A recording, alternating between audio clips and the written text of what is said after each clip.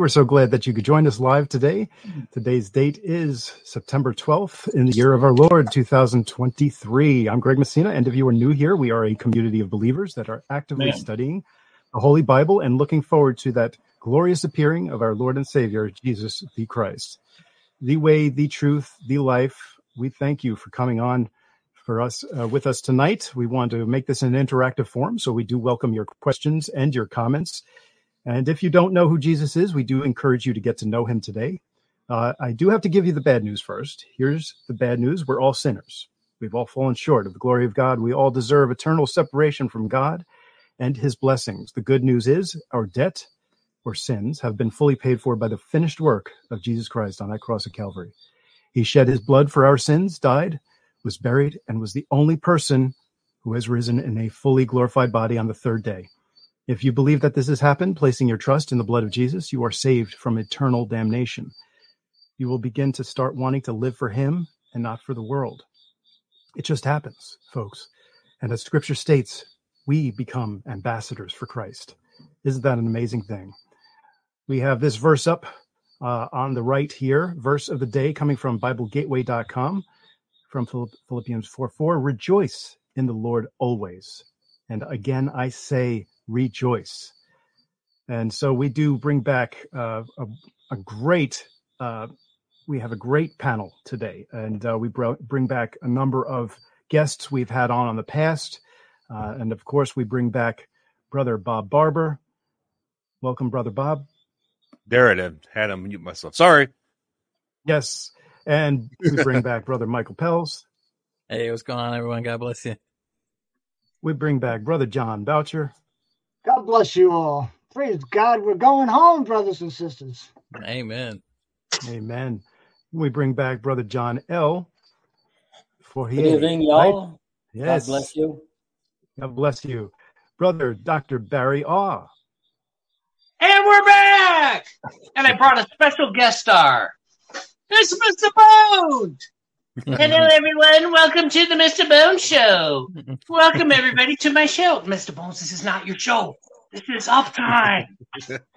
Oh, yeah, it's time to go up. And, of course, we bring back... we bring back Brother Raymond Kreisel, and we thank you, brother, for coming back on with us. Don't forget to unmute your mic. Yeah, no, thank you for having me, and it's an honor. I've subscribed to most of your channels, and I've watched the podcast for years, and it's been a few years, and I'm really excited to be here, and praise God. And we bring back Brother Aaron from Got a Minute? Yep, go Jesus, go, bud, let's go. It's the end of the world. It's not really the end of the world, just a joke, but you know what I mean. Yeah, there you go. Byron's got the go Jesus, go. Scoops of hallelujah, one scoop of praise the Lord. I got my rapture helmet on just in case I hit my head on the ceiling in case the rapture happens right now. Woo! Anyway, thanks for having me. I wish it would happen right now, brother. Yes. I haven't been on here in like 6 months. So I see John Boucher there. Sometimes you just see somebody that just when you see him just blesses your heart. And JB, just seeing you blesses my heart. You don't even have to say anything, man. I love you, brother. Love you. And Michael and Bob and all you guys. I've been having a rough time today, but JB, for some reason, I was thinking about you, and maybe that's why, because you were going to be on here. I don't know. Yeah. John and I go back a little ways, about a mile. Mm-hmm. Yeah, glad to have you. Glad to have you. Glad to have you back, brother. Yeah. By the way, everyone, that's Bob Hagen. Just in case you can't see his. I'm in the woods, actually. He's in the woods today. Brother Bob I should be the one that's in the woods with my crickets behind me. Sorry, thanks, Michael, for the comment after the last one I did. Man. I appreciate that. I just sometimes I get 4 or 5 comments, but I always look for yours and cherish that. It's nice. Thank you. Amen, brother. Yeah, you're always on my heart and my prayers, man. And I just love to be able to join you on as he leads. It's always such a blessing for me. Yeah, I'll keep it going for a while, I guess, till he comes back. Amen. Amen.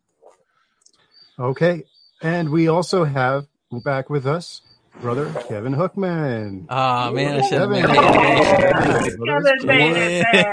That's right. That's right. Kevin in the house. The young man. All right. How's it going, everybody? It's been a little bit, and John, I don't think you and I have been on together since Gil Broussard was on with us. Right. Wow, that's doing his craziness. But also, in addition to that, it's been just an amazing time the last few months. I'm actually back home, and I'm ready to rip. I got my Feast of Trumpets shirt on here. Nice. Nice. Pretty cool, huh? Yeah, it's nice. Cool. I just got that yesterday, so I'm very happily just in time, right? Because we got Feast of Trumpets going up this week. Amen. Yeah. As I said, what should we talk about today, everybody? Boy, I don't know. Feast of trees, Dr. Barry. Let's talk about I got some great information. How about the 49ers? Why don't we talk about the 49ers? Yeah. I'm just joking. You know that we're going to get in trouble, so we got to be careful. Well, let me just open up with the verse of the day for today. I'm just claiming this is going to be the verse of the day, and it's 1 Corinthians 15:51-53. Behold, I'll show you a mystery. We shall not all sleep, but we shall all be changed in the moment, in the twinkling of an eye, at the last trump. For the trumpet shall sound, and the dead shall be raised incorruptible, and we shall be changed. For this corruptible must put on incorruption, and this mortal must put on immortality. And here we are at the Feast of Trumpets coming up here in a few short days, and where they're going to be blowing that last trump. Okay, you got the Turua, you got the shivering, the Tekiah, God the Law, that last long trumpet blast. I think John Boucher does a real good Tekiah, God the Law, don't you, Brother John? You're muted. Still muted, Johnny B. I said, I guess every time I blow this thing, it gives me different sounds, and I'm learning. Me too. Sound, you know, right? At least we're getting the sound. Never know what you're gonna get. The Symphony of Sounds with John Boucher. That's what. Wait till it comes from heaven. We're going to be like blown away, right? In that moment. Oh man. Amen. Wow. Why don't we go through the panel right now and everybody's thoughts about this Feast of Trumpets coming up, how they feel about it, what they're feeling in their heart right now. Okay, I pretty much told you how I felt. Well, we go here and start with Greg here, and then go to Michael and then Dr. Barry and right down the line here. How's that sound? Perfect. Sounds good. All right. Can you hear me? Yep. I do apologize for the crickets in the background. It's that time of year again. Anyone who is familiar with uptime and the period that we do broadcast this around the Feast of Trumpets, we do get the crickets in the background. I do apologize, but I'm going to make it quick. I think we do need to recognize this time, even though it's a Jewish feast. We need to realize that even as believers, we can glean from scriptures. We can understand the time in which the Jews need to be watching, and we as believers should be watching as well. So this is a very high watch time for all of us. It's not just me, but I believe that we are very close. The potential for us to go home to be with the Lord is very high during this period. And I'm excited. I get excited, especially after someone who has had a dream of a blue moon and a super moon and the rapture happening just after, just before. I mean, that's something that is profound. I think, it's just showing me that it potentially adds up, that it could be any moment now. And I'm going to keep watching. I'm going to keep praying that we're taken home. And you know what? It's because we love the Lord. It's not because we're idolizing a specific event. That is not the purpose of this tonight. It's not the purpose of coming on here to talk about just the rapture. It's talking about the Lord. When we talk about the rapture, we're talking about the Lord. We're talking about wanting to be with him. Amen? Amen. Amen. Brother Michael. Yeah, so I absolutely agree. And I think that a part of the rapture is also coupled with it the redemption of the purchased possession. And that is something that I think we can all be extremely excited about, because while we're still here on the face of this earth before we're with the Lord and we have that redemption of our bodies, we have the inward and the outward man. We're still fighting day to day. Well, all the glory be to God for the victory through him. And I just think it's so important to take note of these feast days because, as Brother Greg pointed out, they are Jewish feast days, but Jesus is Jewish, right? And we also see the typologies, and what has been done will be done again. Isaiah 46:10, God declares the end from the beginning, and we see through patterns in Scripture that major prophetic changes and especially dispensational changes happen on a feast day, right? So we have Passover happening on Passover. We had it prophesied about and in the Exodus, and then we had Jesus fulfilling it. And then we see that with Hebrews 9:16, where for where there's a testament there's also must be a necessity of the death of a testator. So we see those pivotal changes happening on feast days. So again, I know I mentioned this before in the past. I do believe that this is a ordained time. This is absolutely in a perfect order of God's master plan. I don't think that God's throwing darts on a calendar. So I think that what has been done will be done again, and we'll definitely have something really to hope for. But I also must say that I had a couple of rapture dreams, probably more than a couple, but one in particular is I had a rapture dream on my birthday. And it was like my birthday, right? And in the dream, I remember walking in to this building, and everyone was wearing white, and they had these birthday tables set up, and they looked at me, and they're like, "Oh, Michael, we were waiting for you. It's your birthday." And then I turned and looked, and I seen someone I hadn't seen in a while, and they said, "Jesus is coming to get us." And my birthday is September 14th, so I think it's really interesting that we have Feast of Trumpets, I believe, on the evening of the 15th. So I'm pretty excited. And if Jesus comes and gets me out of here on my birthday, that'd be the coolest birthday gift ever. But and symbolically speaking, I could see that it's all going to be our birthday, right? Because we're being birthed into new bodies. So no matter what, I know the Lord is telling me that we're going to have an awesome birthday party coming up. Oh, so you got a birthday coming up. Wow. Unfortunately.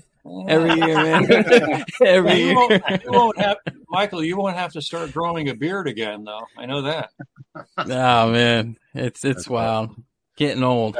It makes me more eager for the redemption of that purchased possession. Happy birthday. Yeah. Greg's quick with that. Before we move any further, I hear a lot of background noise. Somebody has a loose mic or something going on. I think it might be. I hear a lot of clanking right now. I got a fan going on here. It's like clanking. It might be. I don't know. Just be careful.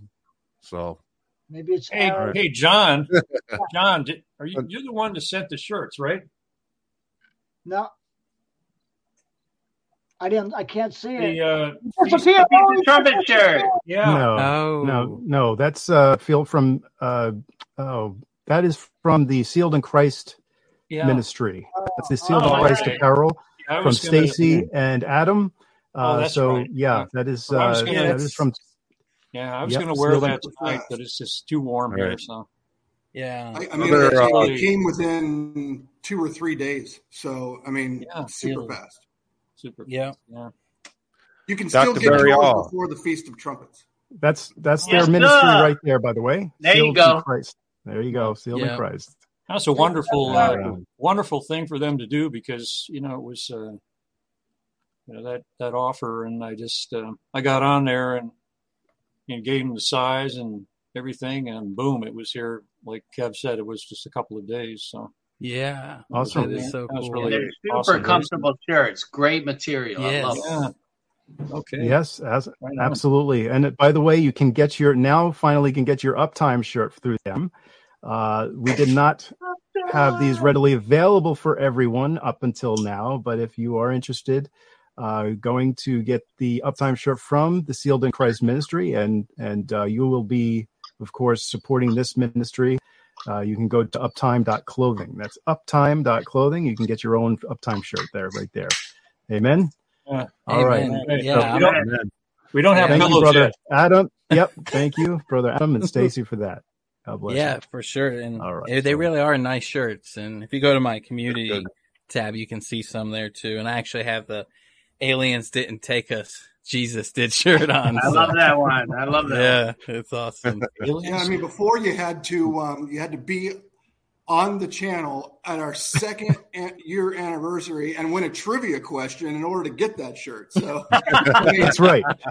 You had to jump through a lot of hoops. It's a lot easier now for you. You got a lot of requests for those shirts, so that's good. We have that now. So, awesome. Dr. Barrial, what's your feelings now about the Feast of Trumpets here now? Well, my feelings can best be expressed in a monologue from the 1970s show. Listen, I have felt from the beginning of studying God's word that he is really strong about appointed times. And as I studied his word and learned, he set these appointed times before he created the world. He had the whole plan in his head before he created the world. And then he created the world to respond to his plan, to have lambs to calf at a certain time and barley and wheat to grow. And so he's always said the end will come at the appointed time. And we know the end is the tribulation. But we've kind of put the rapture as this little, side event, that will happen. And it could happen anytime, because it's a side event before the big event. But as we look at it from the perspective of God, Adam lost the Spirit of God. And then all men that would ever be born were doomed. His new creation of mankind after the fallen angels, he created man. And that new creation was already doomed at the first couple.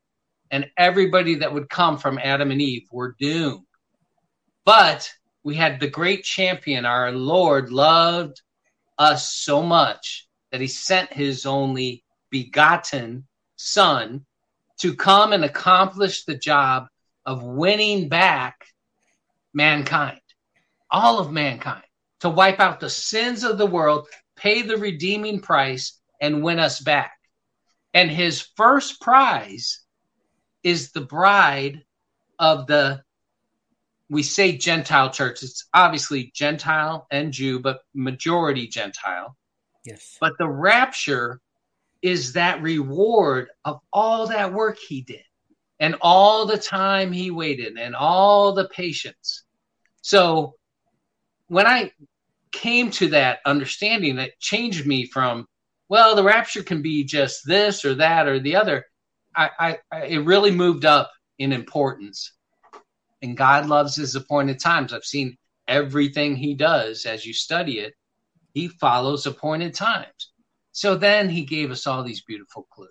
Oh, I'm going to blow a trumpet. I'm going to do a great shout. And, then the dead in Christ will rise. And because you guys kept my word, I'm going to keep you out of this great trouble. But I'm also going to start this great trouble for Israel. And we'll call it Jacob's trouble. We could call it Israel's trouble, but we'll call it Jacob's trouble for now. And he says it's 7 years. And I'm like, well, I would say all of us and everybody that ever studied would say, yeah, the 7 years is going to start at the fall feast and go and end at the fall feast. Maybe trumpets, maybe atonement, possibly tabernacles, but really, really, really, we're going to put a lot of thought into he's probably going to do it this way because he telegraphs the end. He says, yeah, the end, I'm going to come back on Day of Atonement. I'm dressed in atonement rags. We're burning the incense. We're throwing coals. Everything about it says Day of Atonement. That's when he's coming back. So go 7 years back. That means he starts it. So I feel like this Feast of Trumpets coming up is going to mark a moment in time where the tribulation is going to start. Then I work backwards. Well, we got to be out of here. What does it say about us being out of here? Oh, it'll happen at the great shout, the last trump, He'll descend from heaven and call us up. So I always get excited about this time. Whenever it passes, it's so unbelievable that it causes us to look at things like Hanukkah or the day the flood started. But if you were going to write a perfect story in a perfect book, I think you would have the rapture start at the Feast of Trumpets, and that would start Jacob's trouble. And it would just be like, that's a perfecto. And so I know my Lord is perfecto, so I'm highly anticipating this. Amen. Me too. Very nice. Mr. Bone says he thinks that's so too. I'm on board. Hey, it better start with Feast of Trumpets, man. Can't go any further than that. My goodness. Brother Aaron, what do you think? Okay, am I next? Okay. Very nice, guys. Let's talk about Jesus coming. Okay, so we know that the Feast of Trumpets, it's about blowing trumpets. And so I'll mention a few asteroids that we found up there. One asteroid called Ristina in Virgo. The number is 2690, and that means to sound a trumpet. To sound a trumpet. That's the Hebrew strong number for that particular asteroid. And what do you know? We're waiting for Feast of Trumpets. So that's an encouraging thing. What else is it about Feast of Trumpets? Barry was bringing up it's the day of marriage, right? It's the day of the marriage of the king, I believe, right? Is that right, Barry? Kiddushin means marriage of the Messiah. Okay, so perfect. the Hebrew word's Kiddushin. Marriage of the Messiah. So we got another asteroid called Palamoia, which is 1548, and that Greek number 1548 is to give in marriage, and that is in Virgo. So we have another one, because this is a day that nobody knows. No one knows the day or the hour. Well, we've got another asteroid, and the number is 613, and that means to hide, to conceal, to keep secret. Nobody knows. I can say. Nobody knows. And then we got another one. Here's the beautiful one. And the number for this, the name is QUERCUS, and the number for that is 8643, and the Strong's number for 8643 is Torah. Yom Torah, anyone? A shout or a blast of war? An alarm of joy? I am in. Well, that is in the Virgo area on this Feast of Trumpets. What do you know? And you guys all know by now, if you've been watching these channels, there's the child asteroid that's coming out. Well, what does Leviticus 12 verse 2 say? When a woman has a child, if it is a male child, she will be ceremonially unclean for how many days? 7 days. Well, this Virgo is having a child, and she'll be ceremonially unclean for 7 days. 7 days later, 7 years later, here we go. Time to fly. And that's just some asteroid names. But a couple of main things that I wanted to bring up, too.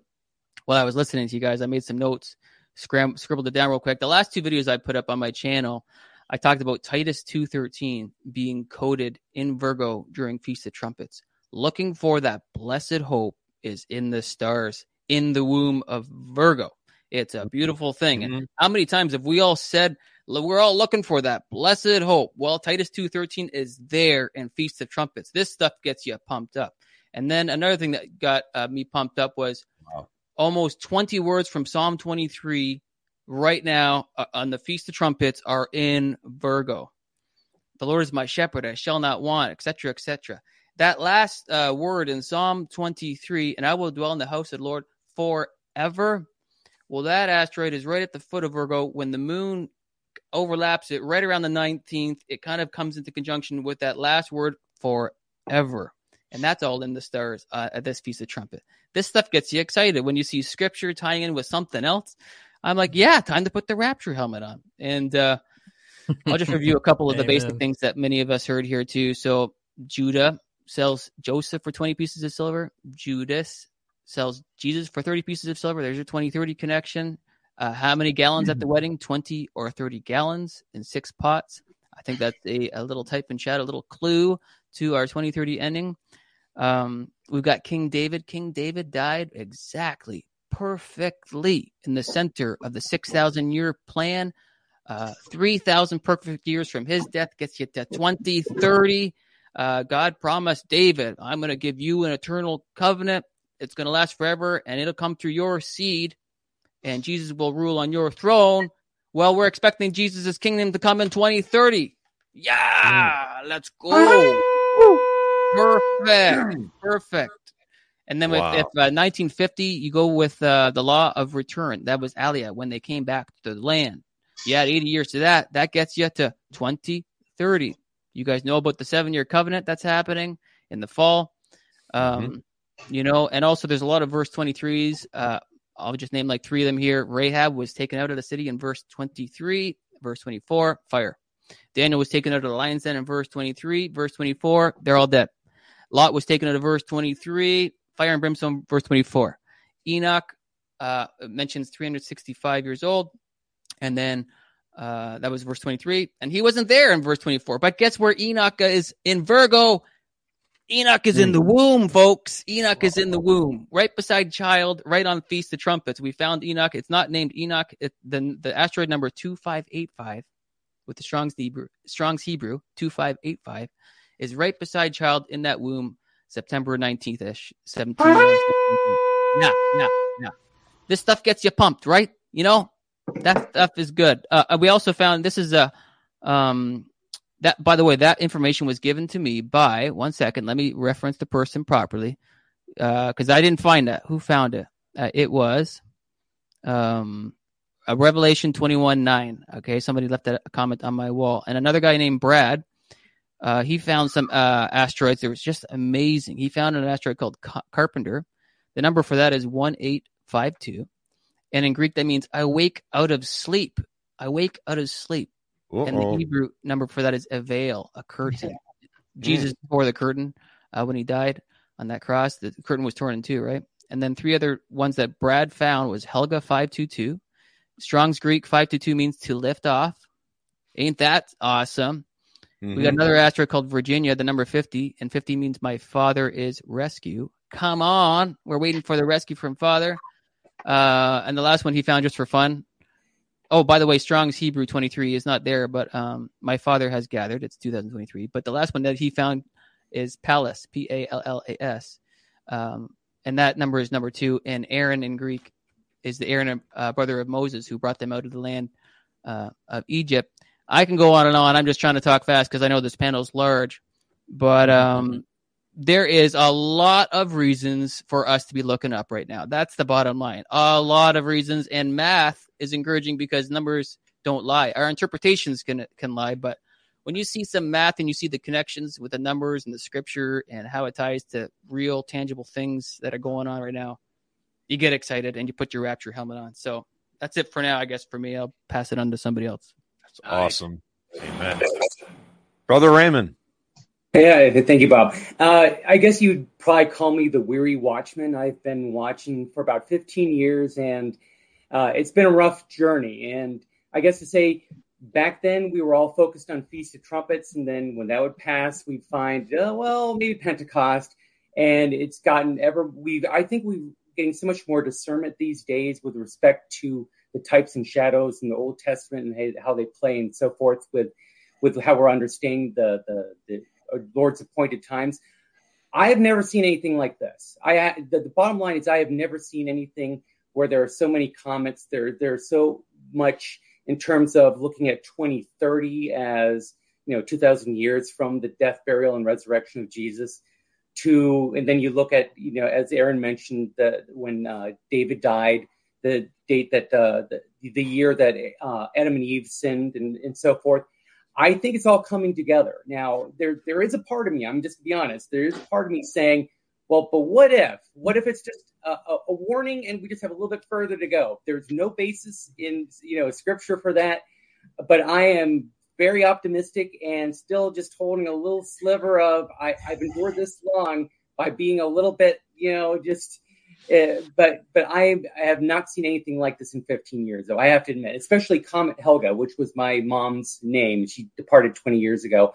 Absolutely credit my faith to her. And when I heard that, I was like, is that one of those signs where God's trying to pique my attention and so forth? So, but that's all I have to say. But I am very optimistic, but still, if for some reason we're still here, I will keep on the grind, keep abiding in the Lord, and keep sending out the rapture drives and preaching others. Wow. Your mom's name is Helga. That's so cool. Yes, it was. And I heard about that yesterday, the Comet Helga, and that was just amazing. Amen to that.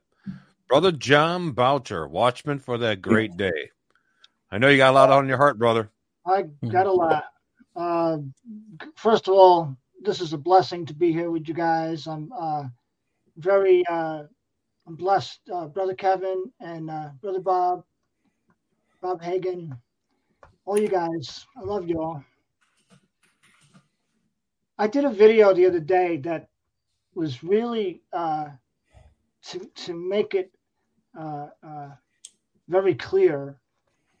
It was about, I started in Joel because of something that my wife had said because she wanted me to read. So I started reading in Joel chapter 2, verse 13, and went down, and I found in reading that, and I'm not going to go through the whole thing, but in reading that, it brought me back to Exodus, and I started to see the type and shadow of Moses going to the mountain, and the people being drawn to the mountain, and it shaking and smoke on it, and the fearful sight, and you know, it was this was a real experience for these people. There was like 1.6 million of these people, and this was just, you know, to be in the presence of God Almighty.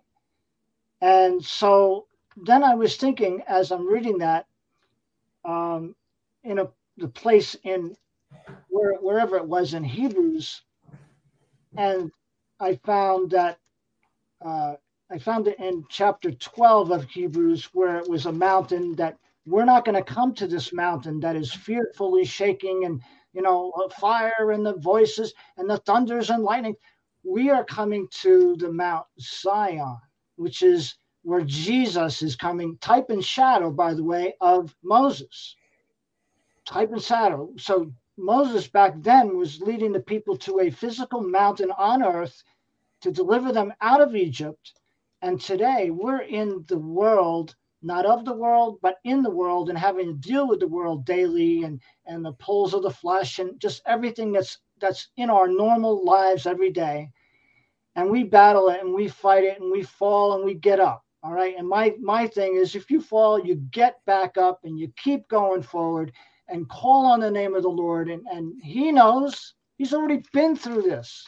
So what all of my reading and understanding at the time brought me to was, first, I couldn't find it in Hebrews chapter 12. What I went to was Hebrews chapter 10. That's what I had in my mind.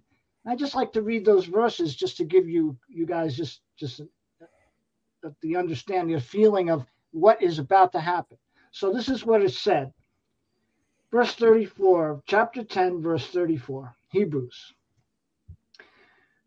For ye had compassion of me in my bonds, and took joyfully the spoiling of your goods, knowing in yourselves that ye have in heaven a better and enduring substance. Cast not away, therefore, your confidence. Brothers, are we not all confident about the Lord's return? I am. I feel it in my heart. I know it in the spirit. Something is about to happen. It couldn't get any more real with what's happening in the stars, as Aaron and Brother Patrick have shown us, and all the brothers that have we're all in on this, right? This is all, it's not one person doing this. It's all the combined think tank. That's what we are. We're a Christian think tank, if you think about it. Anyway, it goes, cast not away, therefore, your confidence, which hath great recompense of reward. So we're going to be rewarded for our confidence and going forward, right? So, for ye have need of patience, that after ye have done the will of God, ye might receive the promise. We've been patient. We've had patience. We will continue to have patience. But we are at a moment in time where this is about, something's going to happen. None of us would say, oh, I don't think anything's going to happen, pretty soon. And I'm talking this month, all right? Maybe into early October, into Tabernacles. Let's just look at it that way. But here's the word that came to me as I was looking, because I went right to 10:37. I didn't read the first verses. 10:37 says, for yet a little while, and he shall come, He that shall come and will not tarry.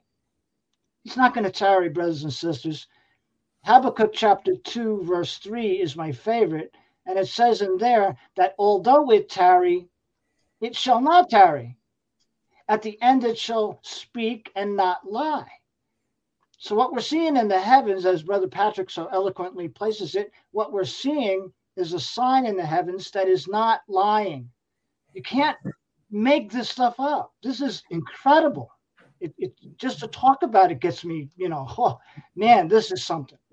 All right. So now, the just shall live by faith, but if any man draw back, my soul shall have no pleasure in him. Are you guys ready to draw back away from this? Oh, I don't think so. Not me, not now, right? Not you guys at all. But we are not of them that draw back unto perdition, but of them that believe to the saving of the soul. That is ultimately what we're all here for, is to get the message out in our daily lives. Besides this is just this is icing on the cake when we can get on a program and just share our hearts with people. But in daily life, we're speaking, and if the opportunity offers itself, we're sharing the gospel. And so that's really what it's all about. But we're at the moment of time where, man, look, I don't know what's going to happen on Feast of Trumpets, but I'm excited, and that's one reason I'm having another open house. So, it's open to all. The link will be in the about box underneath the actual video. It's in the video I made to promote that, and you're welcome to share. All you guys, whoever find it, you have someone want to come that has something to say, share that link with that person. Okay, so God bless you. Amen. I'm thankful, very thankful. Thank you, John. John, you brought up Joel 2. I'll just say it real quick. Joel 2, verse 15. Blow the trumpet in Zion, consecrate a fast, call a sacred assembly, gather the people, sanctify the congregation, assemble the elders, gather the children and nursing babes. Let the bridegroom go out from his chamber and the bride from her dressing room. Now call a sacred assembly. That Strong's word is H6116, and that is right in Virgo, and that asteroid is called Still. But the Hebrew meaning for that is an assembly, especially on a festival or holiday, a solemn assembly meeting. So that ties in with your Joel 2, which you just brought up. So, yeah. Anyway, go ahead. Wow, that's incredible. Brother John. Yes, sir. Yes, sir. What do you got? What I got, I'm so excited. It's how I would put it. It's so exciting in the sense of the Bible itself, in the sense of the scriptures. If somebody, because a lot of people right now are always telling me, you guys have been talking about this for years, and since, it's Second Peter 2:3, scoffers and everything. I'd say yes, but there is no more time to put flowers around the gospel. So that's why I'm bringing the gospel all the time, as fast as I can and the best as I can. But if I can pinpoint where we are right now, why we were so excited before the show all together, the party was there. We were all excited. But if I would have to bring it, I would bring 2 Thessalonians 1, 2, and 3. And just 1, it says, "Now I beseech you, brethren, by the coming of our Lord Jesus Christ, and by our gathering together unto him." So that's the rapture. And if you go at verse 3, that's why I brought that up, because let no man deceive you by any means. Let's say, okay, you don't want to believe, it's okay, but don't be deceived, please. Keep your eyes up, like Aaron said in Titus 2:13. Keep your hope and keep looking up. That's what we have to do. But 2 Thessalonians 2:3, I'm going to give you something to think there. Since I had to learn how to speak English, so I learned everything in English, how it works. And look at this. Let no man deceive you by any means, for that day shall not come, and there is no end there. It says, except there come a falling away first. And there's another comma there. And it says, and. If it would be one sentence, there would be no comma. There would be only the end, falling away first, and that the man of sin be revealed to and the son of perdition. But there's a comma there. What if that comma, since it's only half a pause, it's not a full pause like a period, it's half a pause. What if that comma would be the rapture? Because the falling away already happened there. I'm just looking at the scriptures like this, and I say, man, and you don't have that comma, and you don't have that wording in other perversions. I'm in to say, only King James bring you that. So you tell me about that comma, which brings up a lot of in my head. And what if it's that half pause there? That's the rapture. It's two sentences. It's two different sentences. The falling away first, comma, and that man of sin be revealed. That's another sentence. We'll be gone. We don't need to be there. 2 Thessalonians is a very pinpoint CNN news, flash news thing right there. That's what it is in the world right now. That's why I'm so excited. I do follow all the guys there with all the sign in the sky, which is Genesis 3. So everything, Genesis 1:3, which is the signs in the sky. And yes, but what if that scripture would be, I'm just hoping, and I'm just looking at it, and I say, well, that falling away first has come. Like, there's so many people, and people that were saved, I think, and they just changed for seducing spirits. And so that comma right there put a lot of what if? That's all I got. So that actual word means the great departure. It doesn't mean falling away. So that really means the departure of the church at that point. And really, the original Greek didn't have commas. So Hebrew and Greek, it doesn't really matter. There's a comma there. It's cool that it's there, but we don't use that as our vantage point of where we're going. So that, yeah. So I can share a video. Maybe I'll put it in the general chat. 2 videos that I recommend on that particular topic. But yeah, I'll mute myself here. Incredible. Brother Kevin Hookman. I am up. All right, cool. Yeah, you're up, brother. All right. Well, this is, I think, Feast of Trumpets 32 or 33 that I'm coming up on here looking for the rapture. I have always thought that the rapture is most likely on the Feast of Trumpets. At one point, I was actually convinced that it was, but I mean, you get older and you're like, well, I guess it could, you kind of open up a little bit and you're like, all right, maybe I don't know everything and it's possible that it could be on our day. I mean, obviously Revelation 12 sign 6 years ago was gigantic. To this day, it still resonates with a lot of people.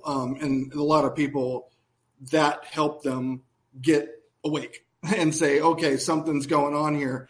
The fact that it's 6 years is kind of an interesting number as well. 6 for man.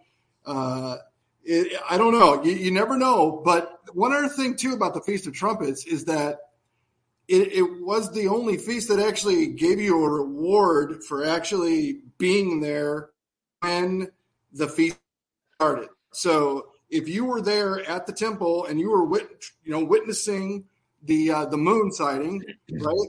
They would open up the temple. This is the only time this ever happened. They'd open the temple, you'd go in there, and then they would serve you a meal. They would give you a feast. They would serve you the feast, and they would give you a reward. How awesome is that? I mean, this, and not only that, the Feast of Trumpets being a day that is kind of mysterious. You ask somebody what day the Feast of Trumpets is, you're going to get you ask 10 people, you're probably going to get 10 different. Even in chat right now, I've seen probably 8, 9 dates that people think the Feast of Trumpets is on, ranging all the way from the 14th of September all the way to the 23rd and beyond. It is a mysterious day. It is a day, but we also do know though that the Feast of Trumpets begins when the moon is sighted, and you can throw away all the calendars. It doesn't really matter what date your calendar says or what date this website says or anything. What matters is that the moed, the appointed times are written in the stars, in the sun, and the moon, and the stars. And that's how you can measure it. That's how you know, because as Barry mentioned early on, God set all this in motion, the plan and everything, including all the orbits of every single planetary stellar body that's in this universe in order to line up so that we can see it at exactly the right times. I mean, talk about a grand plan. I mean, that's not easy to do. There's a lot of moving parts going on there. I mean, you're talking about, gravity wells, all kinds of things. I mean, how could you even fathom something like that to be able to go, oh yeah, from this perspective, it's going to look like this on this day, 6,000. I mean, how do you know? It's crazy. So, but the nice thing about it is we live in this time where we have this computer software and stuff, and it shows us these things. That's never happened before in human history. We can actually predict when some of these things are going to happen, and we can see all these things come together. Like Revelation 12, for example, wasn't a visible sign that you could actually see all in one piece. You had to see it at night, and you had to keep staying up all night and watch it through the morning so you could see the other side of it from the other side of the sun. I mean, unbelievable things. But the point is that, look, we're waiting for Revelation 12, 3, 4, and 5 to be fulfilled. 1 and 2, done. 3, 4, and 5. The dragon's going to sweep. Stars are going to come down. The dragon's going to stand before the woman, and this child's going to be caught up to God and his throne. So, I mean, that is what we're looking for. If it happens on this Feast of Trumpets, I don't think any of us would be surprised. I don't think anybody in this chat room would be surprised. I don't think anybody watching would be surprised. But you know who would be surprised? Every other person on this planet. The world's going to be surprised. Amen. That's right. People say this. It can't be the Feast of Trumpets because too many people know about it. And I'm like, okay, wait a minute. If you take the number of people that know about it and divide that by the number of people in the world, you're looking at 0.00001%.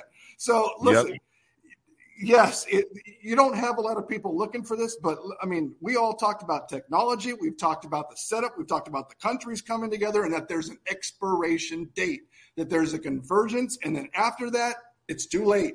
So are we in that window? Absolutely. Is it this year? We can only hope so. Brother Kevin, I guess you're ready. I mean, sounds like from what your excitement is over the top. Never seen you like this. This is amazing. You're like, hey, I'm telling you, it's going to happen this year. It's Feast of Trumpets week, baby. I mean, if you're not going to get up for this week, you're not going to get up for any week. Okay? That's it. If you're going to dump on this one, there's no hope. Yeah, exactly. It's like I'm putting all my eggs in the basket of a second Passover in 3 years. Okay, well, good luck with that. I'm telling you, don't wait for that long. Go for the big daddy. Go for the main event. I mean, we know that the next feast to be fulfilled is the Feast of Trumpets. Is that the rapture or is that some other thing? But as Barry said, Day of Atonement's after that, and that's Judgment Day, baby. And we know what that is. That's when Jesus comes down after 7 years. So something happens before that. What is it? Is it the beginning of the 7-year peace treaty? Confirming of the covenant? Is that on Feast of Trumpets and the rapture happens on some other day before that? Do both of them happen on the exact same day, the rapture and the start of the 7-year? Like the rapture happens and okay, we got to get together to form this covenant. Let's do this quick. It can happen in a matter of minutes. Things happen very quickly in this world. So don't dismiss that chance either. So anyway, the point is nobody knows, but it's very possible. Is it all right if I ask? I got to ask Brother Barry a question. Awesome. I saw your video the other day, the 18-minute video, where you drew the Tav on your board. It was like a cross, right? Uh-huh. Now, is it that I think the paleo or whatever the writing, right? The writing. Originally, did the cross actually go through the top line, or was it just like a T on a slant? I'm just wondering. It was a cross that could also look like an X. So in the old days, they would make a mark or all right. make your mark. And an X was also like somebody's signature that didn't know how to write. But it was longer on the bottom that's line. So let me just suggest. So it was not a perfect X, but it was more like, but it did cross through the line, not on the top. All right. The reason I'm asking that was because I noticed me and Brother Ronnie were talking today, and you know how Job 38 talks about the stars of the Pleiades, right? Yeah. And Orion's belt, right? And Orion's belt. And I thought, Orion's belt has that sword hanging down on an angle along the belt that kind of goes up on an angle, the three stars going up, and then the other part hanging down. And I thought, man, that's like the Tav. And I just was interested in it because, the Lord says, can you loose the belt of Orion? And there's a lot of stuff, man, with the Orion and the stars. And, Aaron knows, and about how the Nishimura and, oh, my God. Right? It's all what if we believe God is good, which we know he's good, if we believe he's loving, and we know he's loving, if we believe what he said, I will lead you, then we would expect when we see all this is what he's leading us to see. We can't help but tell everybody, we're seeing all the things that God said we would see. Yeah. Back in the 80s and 90s, you thought of this as way, way, way off. And then you see it all form. And then, we've now been privy to all these timelines and all of this perfect math. Yeah. And, I know we've guessed since 2021 that the time was perfect. And then we're like, 2022 we see. And now we're at 2023. And we can't keep pushing it off because it starts to ruin the math. Like, bro, Aaron, one of my favorites is the 857 times 7 equals 59999. That's God's perfection of sevens, and that final year, that's different. It's out of the sequence, right? Mm-hmm. But we can't keep pushing one more year, because then all the math of the past starts to just fall apart. Yeah. One of the big.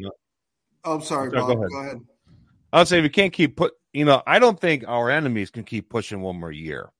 Okay, because here we are at the Feast of Trumpets here. The numbers line up, 2030 lines up. It all looks good, right? But, we all watch that. But I also like to watch and see what's going on in the enemy's camp. How are they trying to find things? What's going on with us? And John mentioned earlier that we've been talking about this for years. The rapture, Feast of Trumpets, and stuff like that. And people have been laughing at us, the mockers and scoffers. Okay, but eventually it's going to come. Okay. And right now can't forget the Deagle reports have projected that we will be depopulated by 90 to 95% globally by this time next year. Definitely. You also have the Agenda 2050 that was also adjusted for 2024 next year. Okay. That was a projection for 2050. And their numbers lined up with the Deagle reports, but they adjusted now to line up with the Deagle reports. So you got that. And then you have YouTube right now. And here, before I say that, is the fact that how are they going to be able to do all this? I'm sitting there, I'm watching what they're going to do in order to get rid of everybody. This is kind of a big deal. Okay. How are they going to kill everybody? Well, one, there's a mass storm of sickness that's coming upon this world. All right. It's called the Green Horse. We're not here for the Green Horse, but it's released from that seal, from heaven, okay? But with that in mind, do you think they're getting ready for the Green Horse? Well, it just so turns out from The Guardian, the U.S. government released 2.4 billion genetic modified mosquitoes to battle diseases, and they admitted in print that it can go wrong. Meaning, instead of killing the mosquito with the diseases, it could turn around and amplify and spread diseases. Now, this was funded by Bill Gates, Bill Melinda Gates Foundation. You know, the foundation wants to depopulate the world. So what do you think it's going to do? It's going to go in the wrong direction. Okay. So you got that. And then you have this Earth X global EMP drill that I did a video on. They're preparing to do this in a couple of days. A global EMP drill. We've never seen that before. But a global EMP would be the result of the resurrection. So I think they're getting ready for the resurrection. And then they got this whole it's called a stratospheric aerosol injection going on now. You guys hear about this? The White House and CNBC, they have now for the last few weeks been spraying sulfur dioxide into the air to try to block out the sun. And it's forming dust in the northern regions of the country now. And this stuff is very toxic. Okay. So you got that. And then you have the PARA project, which is also measuring the collective consciousness of the world. And they were basically able to predict that within 4 hours of a massive event. All right. They were able to predict the Malaysian tsunami and 9/11. Okay. So right now they got the listening post and their feeling post pinging right now that something big is coming. Okay, so you got that going on right now. And then you also have this big shakeup going to the White House. Now you got Joe Biden on his way out. All right. So you got that going on. Joe Biden on his way out with Hicks. Make you think now they're bringing in the CBDCs. CBDCs are coming here in this country. They're in 5 different countries now, and including Brazil. They're finding in the Brazilian banking system, which is part of BRICS. Hello. That CBDC is going to be global. It's going to be in BRICS too. Okay, the Bible says it's going to be Revelation 13. It's going to affect everybody. So you people in the BRICS nations, you guys are going to get a taste of this too. Okay, it will be there for you. All right.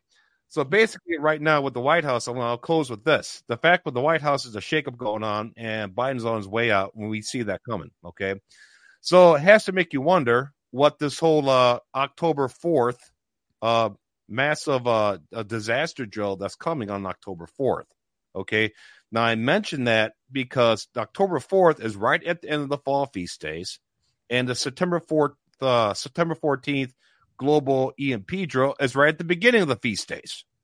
Okay, so it seems like to me they're covering both ends of the spectrum here and everything in between. They're getting into position for something. Okay, so that's why I think this Feast of Trumpets, we didn't have all that stuff going on back then. Raymond, remember 2017? That was a great sign, wasn't it? But we didn't have all that. Life was pretty good. Yeah, but now we do. We didn't We didn't have the threat of nuclear war like we do now. Okay, that's just one thing. I mean, the world is much closer to that. You got something going on there, Kevin. There's a dual. You got a radio on under there or something. Your voice is doubling. It might be Bob's mic. I don't know. I don't have anything. I'll mute myself. Yeah. Can you guys hear me? Yeah.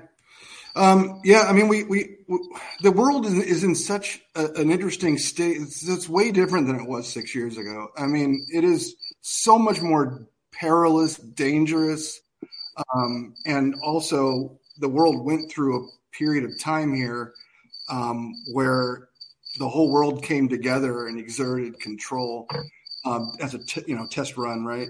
So you can see these things lining up, and as Barry was saying, Barry, you're on fire because I'm listening to what you're saying, and it's like resonating with me because we know that Jesus died and resurrected just about 2,000 years ago. We know that the temple was sacked in 70 AD. That's a historical fact. We know that 40 is a pretty big number for the Lord. You go back 40 years from that, you get 30, and I mean 2030 is not far away. I mean it's just 7 more years, and then 7's a very big number as well. So you go past it, and all of a sudden, like you said, the math doesn't check, and you're like, what's going on here? So something has to give, and it's not just the math of that, but it's like the world and the state in which it's in. It is primed and ready and technologically ready to go. The countries are aligned properly. I mean, just about. Like, there's a few like small little pieces that are still left. Maybe like Saudi Arabia still needs to, deal with and get kind of more on Israel's side so that they can go, but not too much, because you don't want them joining the fray. What you want them to go is, oh, hey, hold on, what's going on here, man? You guys coming up? See, that's the attitude that Saudi Arabia is just about in, that they've never had before towards Israel. Let's be honest. So you're talking about historical things that are taking place right now in the world that have never aligned before, and right. it's an amazing thing to watch, the evolution of the world from 2017 to this point. And like Barry was saying, boy, 6 years ago, it didn't seem so bad back then, did it? I mean, how much has changed in just on you name a topic, and I'll tell you what it was and what it is now. And there is a stark difference, and it's not on the good side ever. It's always a downward spiral. This nation, this world, everything is in a downward spiral. And it's accelerating. It's not getting slower. It's getting faster and faster down. And that's exactly what the tribulation is, though. It starts off, okay, hey, we're going to have peace. Oh, there's a big war. Now it's like, oh, there's pestilence. Oh, wait a minute. A quarter of the world's dying. What's going on here? Wait, there's meteors. Now the grass is dead. It just gets worse and worse and worse. So it accelerates too. It's like, those bold judgments are just horrendous. They get worse and worse, just like, just over a period of a few years. I mean, this place is not the place to be. You got to get out of here, and you got to get on that rapture train, that rapture plane, whatever kind of rapture mode that you want to get on. You got to get on it, and you got to get out of here. And the only way to do that is to believe in Jesus Christ. That's it. There's no other way. You're not going to get there on your own. You're not going to get there by blowing 12 horns. You're not going to get there by staying up all night. You're not going to get there by staying in the corner and hiding. The fact is that the only way you're going to do this is you're going to believe in Jesus Christ. You're going to be saved. And you know what happens? You change, and all of a sudden, like Barry said, you got to tell people about it. You've got to tell people. You see this stuff, it's just human nature to go, wait a minute, warning, stop, don't go there, unless you're just pure evil and you just want somebody to die. But if you're not pure evil, you're like, hold on a second, the alarm bells are ringing, things are going off in your head. We are watchmen, and our calling is to warn. If we get it wrong, no one here is saying the rapture is on this date. So we're not ever going to be wrong about that. The rapture is coming. Right. The question is whether or not one of our theories on which date it is may be wrong. But that's all right, because you go up and you get another theory later on, and you keep on searching, because you know what? God's going to reward those who search. That's right. But Kevin, you made a really great point a minute ago. You said how if we now look at the tribulation and how God says it'll go, the acceleration from 0 to the end of the tribulation is incredible. What would God show us before we're going? But this incredible change from just 6 years ago. I mean, things were really nice in 2017. They were just fine. And we're like, oh, well, we're going to get raptured, then things are going to get bad. No, we're seeing it. And he always does types and shadows, right? So he's shown us, look at this year, then this year. And we're like, oh, my God, it seems like we're almost in tribulation. Yeah. And what are they going to experience? The moment we leave, it's just going to be one thing after another. Bam, bam, bam. They're going to think that they can rest for a minute, and bam, bam, bam. So that's a good way to look at it. And so we're at this boiling point. One of the biggest things that I don't know is being really noticed is Bill Gates releasing all these mosquitoes, these GMO mosquitoes. On his website 3 years ago, he had this video posted, this ominous video. It was kind of like an animated thing of all these mosquitoes coming after people. And this is Bill Gates' website. And it said, still the number one killer in the world, mosquitoes. and then he releases hundreds of millions of mosquitoes, and we're just supposed to be fine. What a hypocrite! They're the nice ones, though. Yeah, they're the good guys. Don't worry, they're going to reduce the bad guys. Yeah. Go ahead, and now brother people Aaron. are coming up with these crazy diseases again. I want to give Bob in the bottom corner a chance to say something. I don't think he said anything yet, and I want to you didn't say nothing yet. And I wanted to bring something up about Dr. Barry's video yesterday too. So go ahead, Bob, in the corner, and then I'll say something about Barry's Bobby. video. Hey, go. You're muted, bro. Muted, Bob. Yeah. Hey, guys. Well, I don't really need to add anything. You guys have pretty much covered everything, probably past the return. But when it comes to Bill Gates, my friend calls him Bill Hates. When you're born of the seed of the devil, there are two seeds now. There's a Holy Spirit, being born again of the Holy Spirit, having Christ in you, the hope of glory. Yeah. And there's another seed. I don't know, we talk about this often enough, but there's a scripture, you are your father, the devil. That's just, Jesus didn't just say this because he didn't like these guys. These guys had sold out to the devil. Guys like Bill Gates, guys like George Soros, Klaus Schwab, Harari. Yeah. Many of the politicians, you can go on and on. Yeah. These guys believe that the worship of Lucifer is the true religion.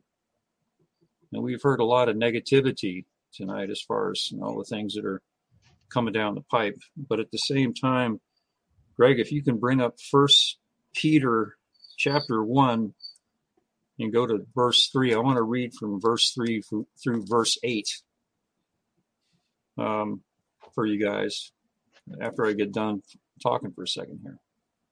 But John, I love your accent, man. It rocks. My mom's from Belgium. Okay. And my mom's 102 years old. She still has an accent. All right. She had her 102nd birthday the other day. Wow. 102 years old. Can you imagine that? Wow. It's amazing. But I'll tell you what I'm thinking, and what I want to thank Kevin for bringing it up, because I always say, give Jesus a chance. Give Jesus Christ a chance, folks, because you have nothing to lose. You have everything to gain. And if you don't give him a chance, you have everything to lose, nothing to gain.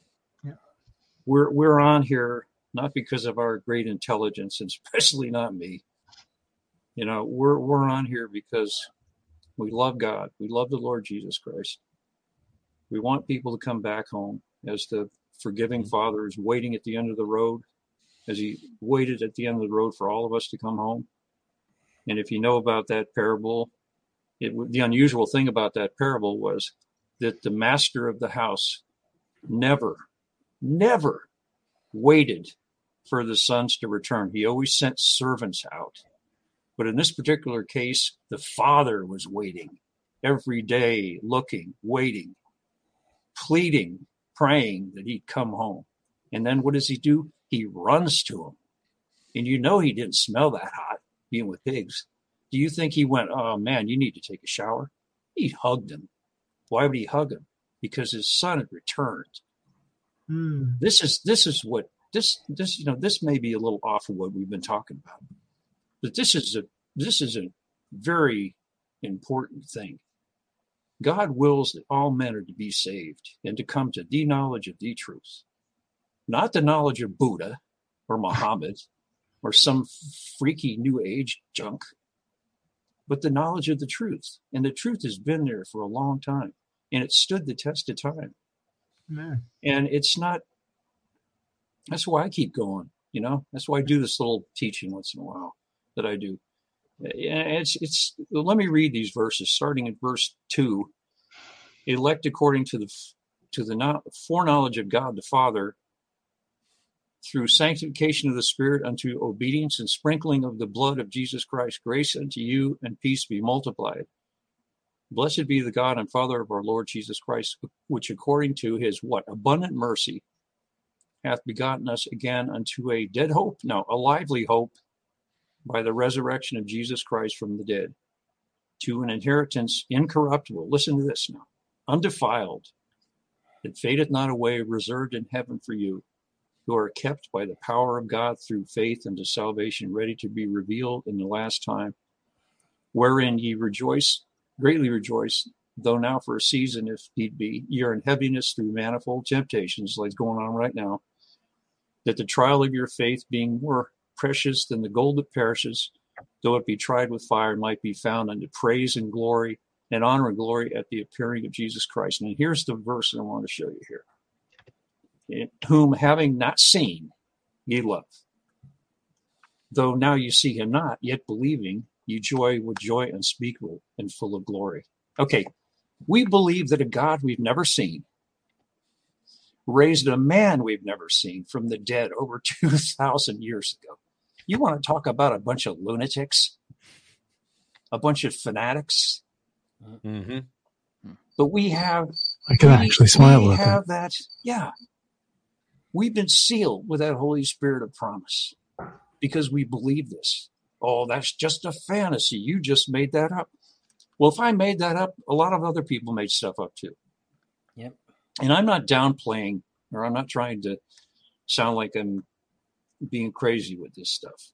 But when you think about it, I had a guy tell me that, well, you believe in man, God you've never seen, believe in man. Yeah, I sure do. How do you know? Because I know. It's the word says it. That settles it. It's not the word says it, I believe it, that settles it. It's the words, it's settled in heaven. And Kevin and I have talked about this before. The word of God is settled in heaven. It's set. Jesus Christ is the chief cornerstone. See, the building has to have a cornerstone. And Jesus Christ is the chief cornerstone. So if he's not, we're all wrong. And we may as well just throw everything, all your research that you guys have done, everything, all you guys have done, the wonderful work, that Barry and Bob and John and John and everybody else has done, Raymond, all the stuff is just, it's a waste of time. But it is not a waste of time because it is the truth. So that's kind of what I had to share. I just, I'm thankful to be back and to see my old buddies Kevin and John tonight is an extra special treat for me. Because I've missed Kevin. I know he's missed me because he can't pick on me. He's not here. So, but I've been praying for you, brother, and I'm glad to see you're well. Yeah. Well, just one more note on that is that you have a way, Bob, to kind of put this into an easier package to consume. I think a lot of people look at faith and they get daunted right away. They're like, wow, what do I got to do? And it's like, all of a sudden it becomes this thing about, what's my participation in this? What work do I have to do in order to believe, and it's, but one thing that God has put in our hearts is his word so it's not a foreign thing once we accept it, it feels right. Because it is right, you see, because that is what we're supposed to do, actually. That we're supposed to come back to him. That's what we're supposed to do. So when we're not, it feels wrong and we rebel. And that's why people and sometimes people fall away and they come back and they realize, oh my gosh, I got to come back to this because I'm not doing what I need to do. The Holy Spirit starts digging in them really hard, right? It gets, harder and harder to rebel once you have the Holy Spirit. If you don't have the Holy Spirit and haven't accepted it, it's very easy to rebel. But still, even those people, they still do know down deep inside that they are rebelling against the Creator. They know it. They absolutely know it. And that's why atheists will always tell you, it's like, oh, the ones who, convert to Christianity, basically, they say, even when I was an atheist, I was always thinking, what if I'm wrong? I mean, seriously, what if you're wrong? What if you've decided that, I know what's going to happen after the afterlife. It's going to be a black mist and no one's going to, how in the heck do you know? Yeah. Were you there when Orion was created? No, the black mist. You do not know. If you have the Holy Spirit and you accept the word, then all of a sudden you absolutely do know there's something else after that. And you know 100%. Yeah. It's not like, oh, I hope so. No, you absolutely know. And the thing too, Kevin, it says we have a more sure word of prophecy. If you take the time, and one of the things I love about Brother Michael, he says that you need to be a good Berean. And what that means is you need to take the time to work the word yourself. It's not that difficult. We got concordances, as Barry was, we've all been talking about different things and alluding to numbers in the Hebrew and the Greek and everything. I know you were doing that a while ago. Yep. And it's not that difficult to do it. And then the more you do these things, the more you study to show yourself approved unto God, a workman that needs not to be ashamed, you really learn how to rightly divide the word of truth. And you don't have to, sit there and feel horrible about everything. But then again, you have the answer. And then you things will come to mind, like Acts 4:12. There's no name named under heaven whereby we must be saved. What did he just write that just to take up a verse? Or, Jesus, said that he was the way, the truth, and the life. And no man comes into the Father except by him. Was he an egomaniac? I'm not downplaying what he did. I'm just saying he knew who he was, and he walked the walk of his identity. Yes. And because he did the will of the Father. He always did the will of the Father. Was dying on the cross the will of the Father? Yes. Did he want to do it? No. But did he do it? Yes. And thank God he did it. It's beyond what we can imagine, that love. Our finite minds cannot handle that kind of love, but no greater love does a man have that he would lay down his life for his friends. So just consider that if you're tuning in and you think you got no friends, you got some friends right here, but you got a lot closer gig going with Jesus Christ when you get with him, Well, I think you guys really hit it earlier, Kevin, when you said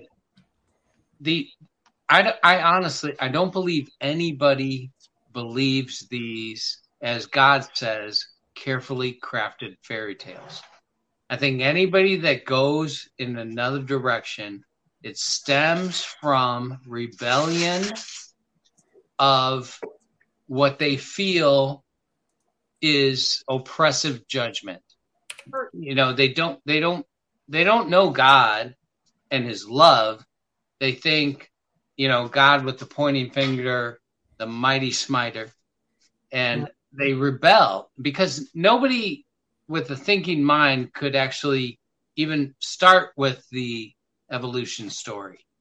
And then all of the other carefully crafted fairy tales, which is every other religion, there's so much just kind of obvious, ridiculous holes in it. And then there's one story that just sticks out. And there's only one story that's ridiculed by the whole world. Yeah. And it's Jesus. Because Jesus says, I don't want you to be good. I'm coming to save you. And it just doesn't fit. And so it's all based on rebellion. I don't believe anybody believes these other things. It's based on a rebellion. It starts with rebellion. Brother Barry, go ahead. I was just going to say, when I bring the gospel to someone, the Bible was written in English for us. So when I give them a Bible, I don't give them a Greek concordance, or I don't give them an Hebrew concordance. As Jude 22, and for some have compassion, making a difference. What you want is these people to be saved. I know we all study, and there might be some people tonight that are looking at us and say, what a bunch of bip, bip, bip, right? I study too the Greek and everything, and I look at all these things. But the bottom line is when I bring the gospel to someone because I want them to be saved. Right. Now, if they're stubborn, I will switch easily to Jude 23, and others save with fear, pulling them out of the fire. So I will say, if you don't change, you go to hell, and that's it. You're going to burn forever. Oh, well, I'll see once there. Don't forget the definition of hell. Hell is the truth known too late. Mm-hmm. Right? Yep. Yeah. Once you know, it's too late. So, but well, you know what, John, you're saying is so true. You know, it's really, you can be a scholar in different languages, in Estrangelo, Aramaic, and Greek, and Hebrew, and Latin. But it really, you know, it says to not be taken, you know, not to be pulled away from the simplicity that's in Christ. Yeah. The gospel message is simple. The reason it's free, it's a free gift, is because the ultimate price was paid. I mean, you get into Hebrews and you go through Hebrews. Yeah. And he just, oh yeah. It was an acceptable sacrifice unto the Father once for all. It's not something that has to be done 3 times a week. Buy us back. Right. Wipe out the cost of sin. Exactly. What's the new deal? Believe in him. Yeah. Here. And the thing too, and the thing, you know, you were talking a second ago about, you know, all these mystical religions and everything. And I'll tell you one thing from somebody who studied and was involved in some of the Eastern religions years ago. There's an element of truth in every religion. That's why people get into them. But the thing about it is that there's not the representative of that quote unquote religion that ever got up from the dead, who's ever proven that he got up from the dead and resurrected and ascended through the heavens. There's proof of that Jesus Christ did these things, and he's seated at the right hand of the Father. So people come along and say, well, you know, you're narrow-minded. Yeah. The road, you know, the road to heaven is narrow. I mean, the road is wide. To go the other direction is pretty wide, but we're all agreeing. Yeah, we're all agreeing with that. You know, that we need every religion rejects only one of the others. Sure. All the other religions are fine with each other, but every single religion rejects Jesus Christ because they know he is the truth. Yeah. And they all are fine to coexist with each other. I mean, I have used that lately in this past year of ministering because that is a big clue. Sure. It sure is. Yeah. It's the one thing everybody's against. Why isn't anybody ever against Buddha or Muhammad or even Shiva? Well, I'll tell you a quick little thing. Before I had an opportunity to learn the Word of God way back in the day, I was involved in some Buddhism for a while, and I started to get. I was asked to come to a fellowship, and I started going to a Christian fellowship. And when I decided to quit the Buddhist stuff, I went in. I took the scroll back, and I told him I said, I'm going to learn God's Word. And he said, well, I can teach you the Bible. And I said, well, you know, I'd rather learn it from somebody who believes it. Take care.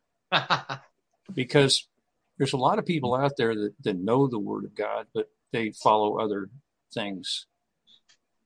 And it's I got to go, you guys. It's been a blessing to meet you guys and to spend a little bit of time with you. Nice to meet you, Mr. Bob. Take care, Bob. Yeah. See you, Bob. It's good that you got a chance to say something there. It's good. Yeah. God bless. Have a good night. Thanks, Greg. God bless you. All right. God bless, brother. We'll see you soon.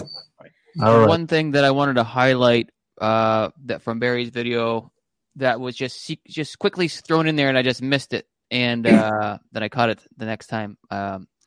You had mentioned that Leah had 7 children, and Rachel had 2, and so we found that Leah Marie asteroid in 2023. It comes back in 2030 into Virgo, and we also have this Rachel asteroid coming back in 2030. Leah's got 7 kids. Could that represent the 7 years, or could it represent the 7 churches in Revelation chapter 1? Either way, I say both. Both. And Leah, I do. I think both. It's so perfect, isn't it? So good. And Leah taken in verse 23, and Rachel taken in verse 30. of Genesis. Here we are in 2023. Come on. And we also got Rachel Marie in Libra. I think it's this Feast of Trumpets. We got two. So like Rachel's left behind, right? That kind of theme. Leah connecting to the church, Rachel connecting to the left behind of the Jews or whatever. But you had mentioned, and then two kids representing Israel and Judah. Perfecto, eh? Ramacortore para que sentira morenda. Hey, it's good stuff. That's all pretend Spanish. I didn't say anything actually there. I just said, And in 2030, the Revelation 12 sign actually repeats itself with the sun clothing the woman, the moon under her feet, and a crown of 12 stars. The 3 wandering planets come back in 2030. And the Bible says, Revelation says, at the end of the tribulation, Jesus will come back and gather his remnant. So we would expect that the sun, moon, and stars might reflect it. So that's Feast of Trumpets is always exciting. Like Kevin said, we've been watching this for 30 years, every Feast of Trumpets. But then you see all of what's happened on Earth, the distress of nations, and then you see an extra sign in the sun, moon, and stars. You're like, come on. Here's what I've said sometimes in jest with my wife. Is God punking us? Is he just like jerking us around? And then we say, okay, no, God would never do that. And then you say, well, is the enemy jerking us around and just playing with us, right? But if that's true, our Lord who loves us and watches us, he is graceful and loving kindness. Is he going to let that happen and not give his children warning? So any way you slice it, it's like we're seeing this. Something has to mean something. It's just we're not being just drawn along on an endless train. This thing's gonna end. It's gonna hit, and our God is good. I believe that. I believe he said, "You won't be in darkness. You won't be in ignorance. I will show you." And it's hard to believe sometimes, But we're. You're going by faith, Dr. Barry. You're going by faith. All of us here are going by faith. And Apostle Paul says, anybody, if you don't go by faith, anything that is not of faith is sin. Right? So in that regard, you are, and in that regard, you are going by faith. And listen, we can't look down on someone's faith. We're told about that as well. We should not be looking down on anyone's faith. We may be wrong in a certain area here and there, especially as believers within the body of Christ. We're all members of the body. But listen, we can't be looking down on another one's faith. And we find a lot of that going on, especially online, on YouTube, all these channels. You may not agree with this program. You may not agree with Dr. Barry or Brother Aaron or Bob. There's certain aspects to someone's faith that they are walking in faith, believing that this is going to happen. There may be some certain things where we're realizing, okay, well, something came and went, that time passed. But we're still hopeful in the fact that we can see these events taking place and realize that we are so close to the Lord's return. And that's one of the reasons why Uptime was created. But go ahead. Amen. I'm going to ask you guys, so since Feast of Trumpets is at hand, so are we still on path for the 16th, it looks like, for the slither of the new moon? The first sliver should be 17th, honestly. The first one you can view from Earth should be the night of the 17th, which would make 18th actually Rosh Hashanah. Wow. That from what I've studied, from what Ty Green is really good on this. He can see the sun, moon, and stars from all the different places on Earth, and he agrees with that. And the Revelation 12 guy, he also was seeing that. I can't see how they could possibly see that sliver on the 16th unless It has it's to a be perfectly under. clear night. It has to be under like really, really good conditions in Israel. Exactly. It would have to be perfectly clear night, and they're sitting there, and it's like 5 minutes before it's gone. It's more right. It's more likely to be seen on the night of the 17th than the 16th, mainly because it has to be a perfect night. And if it's not a perfect night, you're not going to see it. And then it's going to go to the 17th, but it has to be has to start on the 17th, because if it doesn't start on the 17th, then you got a 31st day, and you can't have that. So the month must start at the very latest on the evening of the 17th in Jerusalem, which is basically afternoon in the United States, goes from afternoon, midday 17th to midday 18th. I like the 19th. A 1 day feast, people. It is not a 2 day feast. There is nothing in the Bible that says anything about this feast day being this celebration, this appointed time being a 2 day feast. It is a 1 day feast. Now, there are all kinds of rules and regulations that men like to make up, isn't it? Hey, we couldn't make it. So, okay, well, we'll give you another chance. All right. There's your second day. Well, I couldn't communicate to you that I saw the moon. Okay, well, we'll give you an extra day. But fine, you can go ahead and celebrate the next day. But that doesn't mean that the feast day is that day. The feast day was the day before. So it's a 1 day feast and probably starts on the 17th. But we don't know, because it could be a perfect night and there could be a tiny sliver that's seen on the 16th. So, it's one of those mysteries. You never know. But I'll tell you, when knows the day or the hour. It doesn't start on the 15th. It doesn't start on the 15th because you can't see the moon.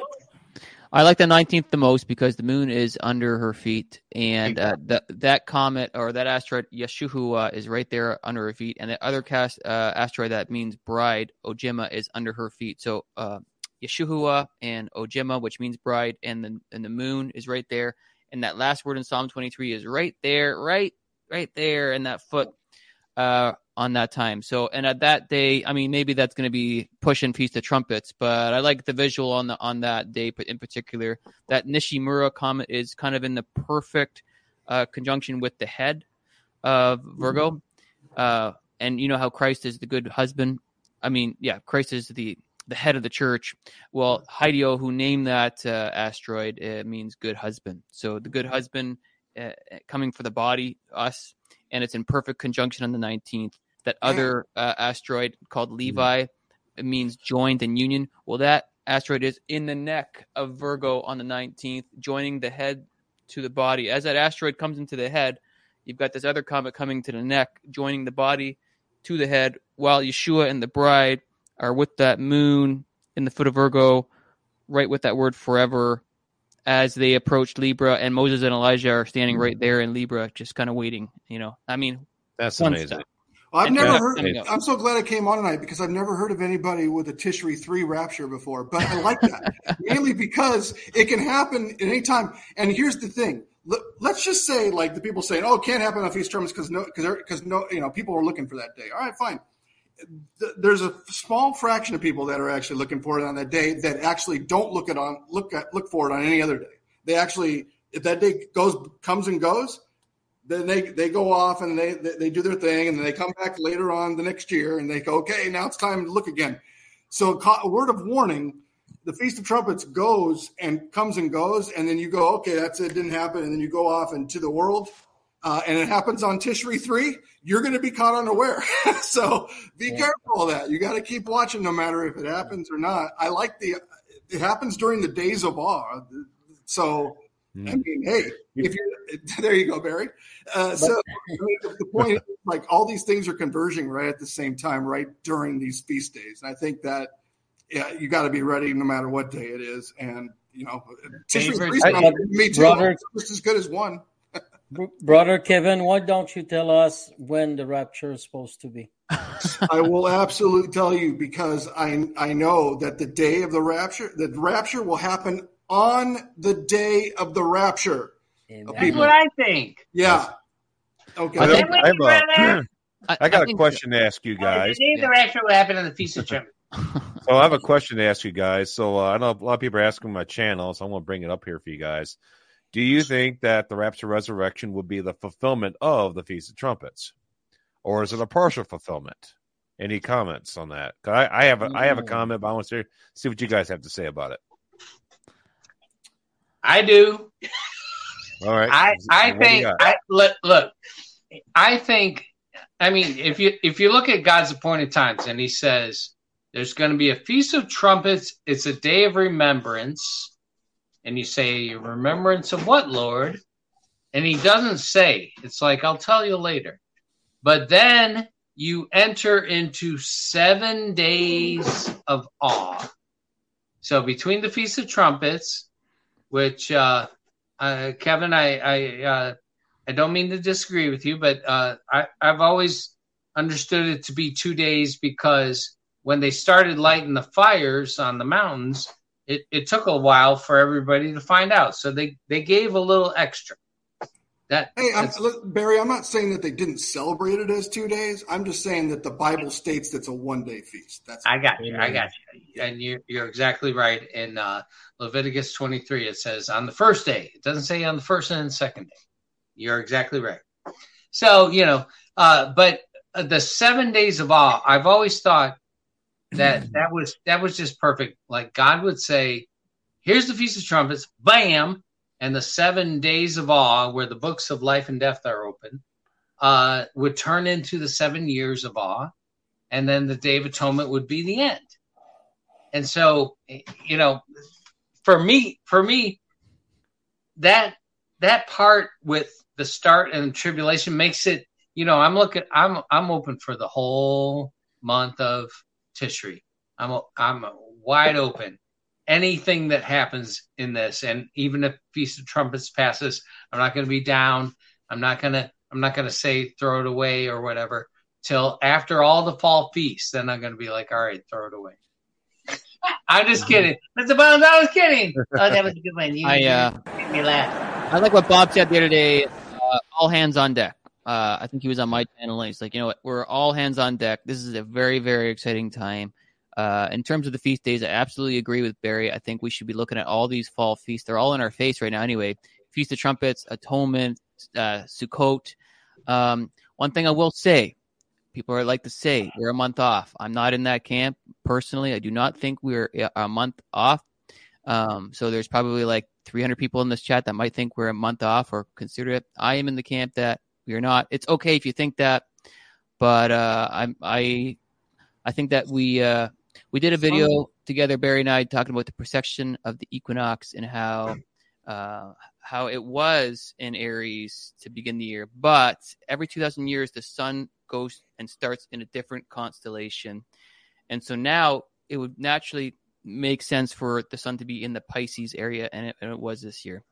So just keep that in the back of your mind. Having said all that, we do like a summer rapture. The equinox is on September 23rd, I believe it is, or the 22nd or something like that. It'd be nice to get out of here before that time, wouldn't it, to fulfill that summer rapture, quote unquote. All the light Bible verses always refer to the summer, the harvest, the end, the fruit, the wheat. Everything still fits with summer, which has not ended. And so when we look for winter raptures or even Passover raptures, we understand we're going outside of the main Bible verses. We understand that. But so when is the summer in Israel? Well, I go by the equinox. Israel is the same with us, and they will end. Their fall starts also at Sukkot in September, October. They usually say the complete end of the harvest is October 1st. Yes, is what has been reported. That's what I heard. Pretty common. I have a theory about the Feast of Trumpets being a split fulfillment, only because of what Jesus did when he went and spoke in the synagogue. Okay, he read from the book of Isaiah, chapter 61, verses 1 and 2. And if you listen right here, it says, "The Spirit of the Lord God is upon me, because the Lord hath anointed me to preach good tidings unto the meek. He hath sent me to bind up the brokenhearted, to proclaim liberty to the captives, and the opening of the prison to them that are bound. Sounds like a freeing for us for the rapture resurrection. Okay, well, the situation we're in.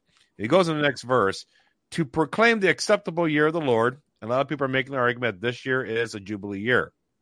And it says, and the day of vengeance of our God. Now, here's the thing. He didn't read that part. He took verse 2 and he went, to proclaim the acceptable day of the Lord, and he closed the book. But he didn't read the next part where it says, and the day of vengeance of our God, to comfort all that mourn. That's the 70th week of Daniel. So here he is making his proclamation. He's going to free everybody. But then he doesn't read the next part that lays out Daniel's 70th week. Yeah. So with that in mind, if he's 2,000-year gap, if he splits a verse like that, can he split a feast day like that to free us, free the captives who is the church in the age of grace, and then also start it with his return at the Feast of Trumpets if he fulfills it that way, and also begins Daniel's 70th week at the Feast of Trumpets. Take us out, and Daniel's 70th week starts just like you split that verse, dealing with us, the captives being set free, and then the day of vengeance of our God to comfort all that mourn. What do you think? Well, another good point you made. Okay, so Feast of Trumpets starts the days of awe, but in the Jubilee year, you may remember this, the Feast of Trumpets is squished against the Day of Atonement, Yom Kippur. So it's moved 10 days forward. So we can look at this in two ways. If this is a Jubilee year and Feast of Trumpets seems to pass, then we say, hold on, Day of Atonement is Feast of Trumpets.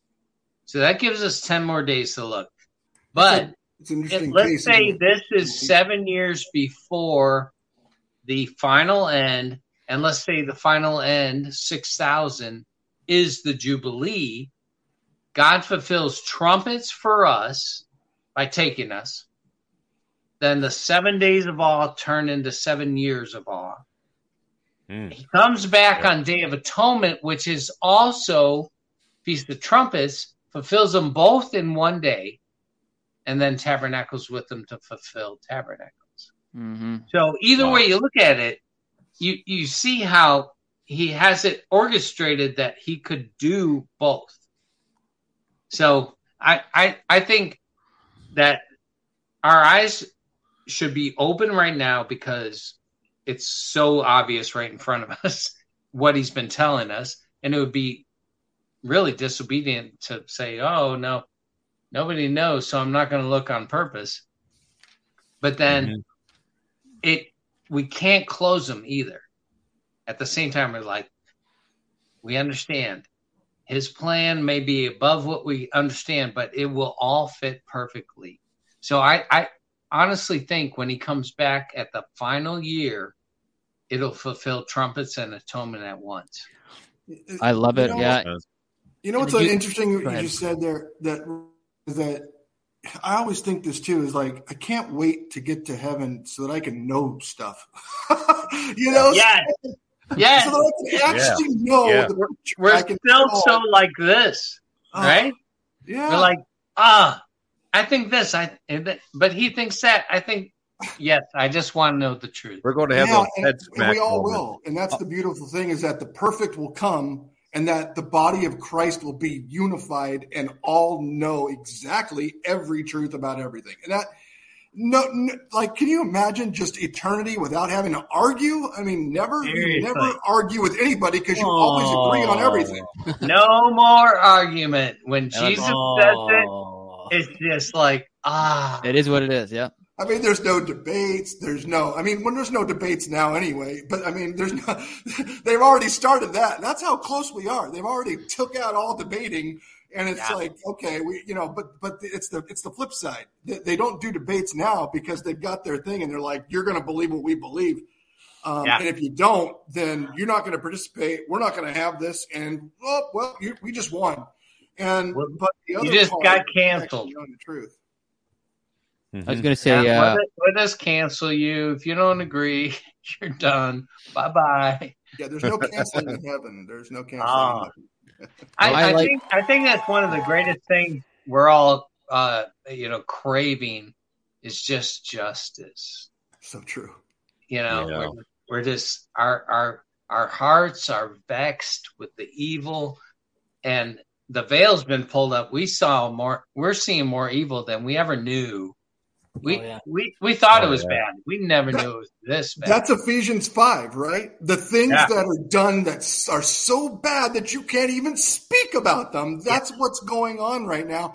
And what's amazing in Ephesians 5, to those who are in chat, take a moment and just read that chapter this week, because it talks about that, and then immediately after it says, and then we fly away. It's like, whoa, wait a minute, what's that all about? So that's funny. People are going to be like that. People are going to be like that. Oh, you guys are down there for that? Oh, man, we feel for you. Well, congratulations on being part of the rapture. It's like, yeah, we're part of the rapture, but we had to be down here in that filth. We had to be down with all these color of the spectrum people, and all their rights, where they're like, hey, it's okay for us to go tear up your kids' genitals, but how dare you not go make a wedding cake for us? Okay. I mean, that's where we're at. Yeah. Oh, yeah. I love what you said, Bob. Bad and the bad is good. Bob, you said on one previously, they will invent new evil. And isn't that where we're at right now? We're like, oh my God, I thought I knew everything that was bad. They have invented new evil. That's the Bible said. That's my parents always say. Like, what's next? What's next? I thought it was as bad as it could possibly get. What can they think of next? And then it just gets worse. And what they think of next is worse than what you can think that they can think of. It's horrible. Yeah. It says that we're supposed to be aware of the devil and his devices. Huh? Man, I am, but they invent new devices every day. Yeah. So it's hard to keep up, right? You get the sense that the devil is forcing his hand because he wants to see the showdown at the end of the tribulation. And so go for it all. I'm just amazed at how deceived people are that so many go along with this, because he's packaged it so nicely in this like flowery language. And I think that's what we are. I think that this is deliberately just like when the Israelites were at battle, and I think it was the prophet Balaam said, hey, this is what you do, just send the girls out into trial the Israelites and so forth and weaken them. That's what we see happening here. And I don't think God can stand back on the sidelines too much longer.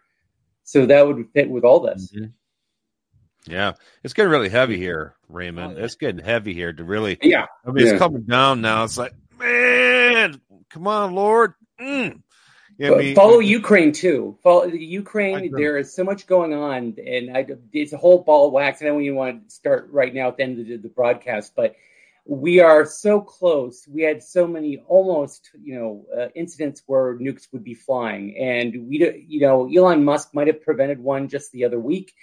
The blowing up the Nord Stream 2 pipeline, all of that, and it hardly gets noticed. For all those were acts of war. As far as I'm concerned, as far as Russia's concerned, they're just biding their time. Could they go on for another year? I don't see that.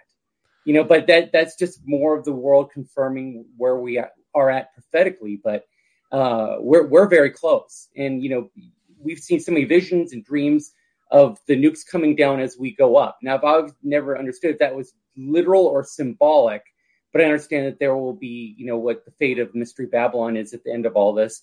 It looks like we're very close. If the nukes are about to fly, we are about to fly. This world's ready for the restrainer to be removed. Let's be honest. I mean, they're just like, just please, could you please leave? I mean, you can just see the devil just going, come on, let's just get this show on the road. You guys get out of here and let's take over. And then I'm going to be able to amass an army and I'm going to win. And that's what he still believes to this very moment. And the simple fact is, though, is that this world is like pushed everything. The badness keeps coming and it's restrained.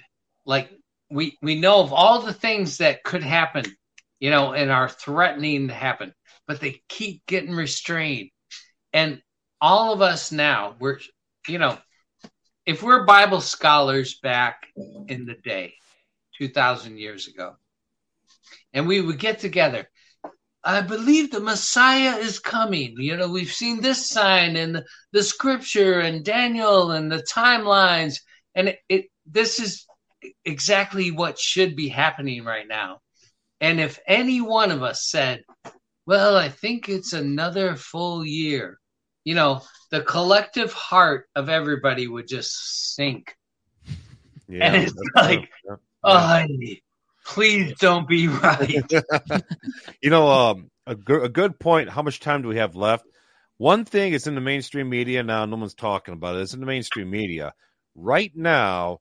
Our oil supplies are dwindling. Our reserves are almost completely gone. And now the White House is talking about getting every American out of their cars by next year. Okay, Biden promised us this transition, and it'll both be like a long transition. But instead, it was just one day he killed the Keystone Pipeline. And the thing that was very eerie about this now is the fact that now the mainstream media is saying now our only hope for oil is from Saudi Arabia, and that's it. That's the only place we're getting oil from. And guess who Saudi Arabia just did? They joined the BRICS nation. And rule number one being the BRICS nation is you do not do any business in the American dollar. So the nation that's supplying all of our oil now is in the BRICS now, and they're going to be cutting us off from them now. Nothing to do. Okay? And they're going to have us out of our cars by maybe the end of this year, maybe the beginning next year. So that's in the works. I'm fine with getting out of my car, though, Bob. What's that? I'm fine with getting out of my car. I'll go to heaven on a train, but I mean, I don't need a car for that. But I can tell you this: if I'm still here, I'm gonna be bent out of shape if I got to pay more for gasoline because I got to pay a transfer fee to the Saudis to pay in some other currency. That's terrible. It's like the things that they're doing all over the world, and we talked about this so many times on Uptime, do not make any sense. They're actually not rational decisions. They're not smart decisions. They're made by people who have a debased mind. And so they've given themselves over unto unrighteousness and unlawlessness. And so that the decisions that they're making sound good in their head, but they're so opposite of what is actually good that they're just destroying things more and more when they think that they're actually doing it more and more because they want to make it better in their eyes. But in fact, it's making it worse and worse.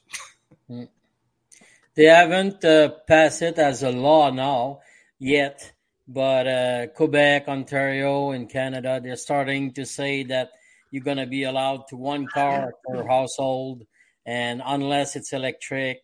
And now they're bringing all kinds of new solution for electric car and stuff, and they want to build more electric plug-in for them. It's crazy how they're changing that. And all this in the name of the planet. This in the name of the planet. The creation rather than the creator. Amen. That's how all I had to. One thing I wanted to add with what Kevin, because Kevin said, hey, you guys should read Ephesians 5. So I brought up Ephesians 5 before, but Ephesians 5 verse 23, since we're in the year 2023, for the husband is head of the wife, as also Christ is head of the church, and he is the Savior of the body. And remember, I was talking about the head joining with the body. And so Nishimura meeting in the Comet Virgo, the head joining with the body. So I just wanted to bring that up just because Kevin brought up Ephesians 5. But the one thing I wanted to bring up, and this is maybe not a time for having a long discussion, but it's just a theory of mine. It's just a thought. It's not even a theory. It's just a thought. And it could be completely wrong. But this is my thought. Isaiah 63, I'm going to read it, verse 1 through 4. I who speak in righteousness, mighty to save, why is your apparel red, and your garments like one who treads in the winepress? I have trodden the winepress alone, and from the peoples no one was with me. For I have trodden them in my anger, and trampled them in my fury. Their blood is sprinkled upon my garments, and I have stained all my robes. For the day of vengeance is in my heart, and the year of my redeemed has come. So this is my theory based on Isaiah 63. My thought is, what if Jesus comes back on the 9th of Av by himself in the year of 2030? If 2030 is, maybe, what if it's a Jubilee year? I don't know. But at the end, the last year, the year of his vengeance, it says, for the day of the vengeance is in my heart, and the year of my redeeming has come. What if he comes back on the 9th of Av, destroys the temple like he's always done on the 9th of Av? The blood is on his garments. He does it alone, comes back up to heaven, comes back with the bride and all that stuff, and comes back on the Day of Atonement. What do you think of that? I know it's a lot. I don't know. No, I love it, bro. I know I know he comes back alone. He said it. I have trodden the winepress alone. I have done this alone, and no one was with me. Mm-hmm. So, and we say goodbye to him at some time. We say, take for us the foxes, the little foxes that spoil the vine. So, yeah, I agree. And 9th of Av would be perfect. Okay. Well, chew on that for a bit. See if that comes up again. Absolutely. We will definitely chew on that. I do want to bring up this before we close out on tonight, the free After the Rapture Survival Info Packet. Whoa. Wow. This is pretty cool. This is something that Raymond, if you want to unmute yourself there, Raymond, you want to discuss a little bit about your After the Rapture packet? Sure, thank you. Now, this is something that I started 3 years ago, and very early on, I sent a sample to Bob. And so thank you. He's been a very enthusiastic supporter, and Feed My Sheep Today has helped at times when I needed help because I was overwhelmed with the number of requests coming in, because we send these out free of charge, and it's meant to be like a common man sort of resource. There's another flash drive out there, and I'll explain that in a second. It was at 400 drives, and you'll see here by the graphic 80 different languages for the Bible, and we looked at the languages that cover about the native language of about 75% of people on Earth. So we picked the most popular languages. We have PDFs. These are all free resources. There's Bible study guides from people like J. Vernon McGee and Chuck Smith. So for all the materials, we looked at those that believed in the pre-tribulation rapture, then inerrancy of the Bible, and once saved, always saved, eternal security. So we were looking for sound biblical doctrine. And so most of it is the Bibles, the ABCs of salvation from Pastor J.D. Farag's website and so forth. And he had about like 30 different languages. Recently, I was able to communicate with brother Scott Townsend, and he had his own, which was Rapture Kit. And you might have seen this on Jan Markell's store, and it's basically the same sort of thing, but he was selling it for his ministry. The model is different. It was a more professionally packaged and prepared, like a Bible, like you get on your Bible studies, midweek Bible studies, where you have a book and then chapter by chapter and so forth. He prepared it that way. Ours was always intended, though, to be just a multiplicity of voices, and I had been a watchman since 2008, so pulled different resources from Rapture Ready, different videos that I thought were really exemplary with people with their testimonials and on fire, but all geared towards bringing those people who are, here after the rapture and asking questions. So this is a different. It's not like approaching people today. It's not really the best tool for witnessing today, because you have to convince them that a rapture event will occur. Once once we're out of here and millions of Christians have disappeared, we've had these flash drives, basically with messages for those that are left behind. That's the whole idea. You can go to edvforme.org, and the books tab at the very bottom. The full download will take you, that button right there, to the Google Drive that has all the files. You'll need a little bit, you might a little bit of computer know-how, because it'll zip the files and you have to unzip on the other end. Usually you will know someone in, your friends or family or in your church that can help you do so. At this point, if we're talking Feast of Trumpets being and the rapture event being this weekend, I don't know how many will be able to get sent through the U.S. mail if you're asking for a physical USB flash drive. But for anybody, you can always go to your thrift store and buy Bibles. And RaptureReady.com has a lot of examples of left behind letters. And that would be, I think, the most meaningful. Our testimony, as I found when trying to witness to others, if you try to hit them up, I used to try to explain that, to convince them through biblical scripture, that Jesus was who he was. And then I realized I have to start off with my testimony, because it's really a heart thing, and they're just not going to see it that same way. So we have some testimonies on the flash drive, but also just to point out here, that's I guess I'll wind up or end up here, but this is what we're doing here. We send out flash drives, but your own letters with anything you can leave, a Bible, a bunch of Bibles. If you can't get this flash drive in time or so forth, people know materials. People can download videos as well. But that's what we're doing. So awesome. If you're interested, my email is raymond7779@ymail.com, or just it's at the bottom of any of End Times Dream and Vision videos. You'll see it in the text description box below the videos. So. And there's your YouTube channel, so they can find you there as well. So absolutely, thank you, Raymond. That's awesome. We should just let this go a little bit longer, I think, for questions. But we also want to let you know that we put the RaptureReady.com links in the description window. So Raymond, you mentioned 2 links about RaptureReady.com, right? So those are in the description window as well. Okay, so you can go to those. We do have a lot of people with questions. We're only going to go through a few of them. We do apologize for that because we're running out of time. We're going to go overtime tonight a little bit, so maybe about 15 minutes or so. But just to answer these questions, Brother Bob, you want to bring one up? Bring them on. Well, since one question I want to cover from everybody, since the Rapture Resurrection is possibly this upcoming Feast of Trumpets and going through the fall feast days, the main thing is knowing that you are ready for the Rapture Resurrection. Amen. Knowing that you're saved. Okay. So anybody want to chime in right now? Brother Barry, Brother Aaron. How do you know that you're going in the rapture? Brother Barry, go. I will be happy to address that. If you have heard the gospel means good news.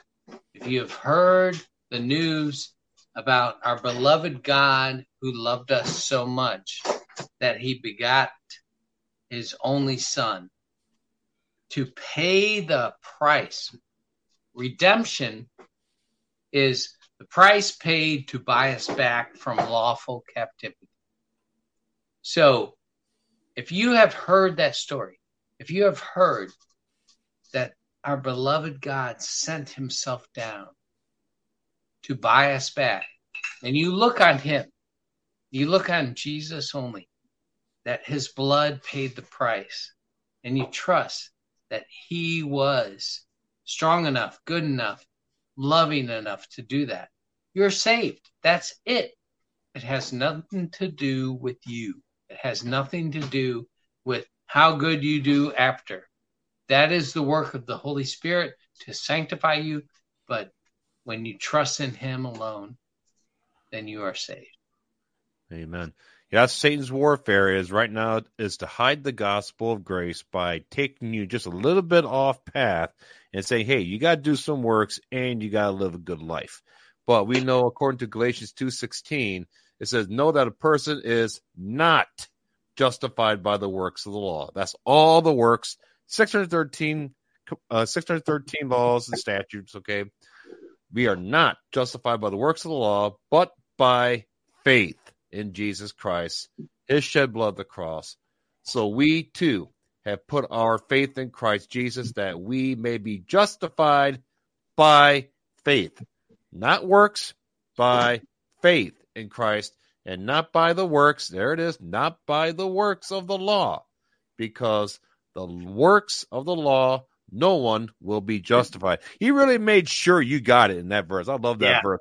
He's like, no works. Over and over. He kept on reiterating, no, you are not justified by any work that you can do. Keeping the Sabbath, telling a lie, not be able to hold you back from sin. No works of any kind. Good deeds won't save you. The only thing that gets you in and prepares you for the rapture resurrection is faith in what Dr. Barry just explained right there. You are born again and sealed unto the day of redemption. You receive God's DNA, spiritual DNA inside of you. And then at the rapture resurrection, you receive the physical DNA manifestation of your glorification of your body, which is the whole gift of salvation, body, soul, and spirit. Amen?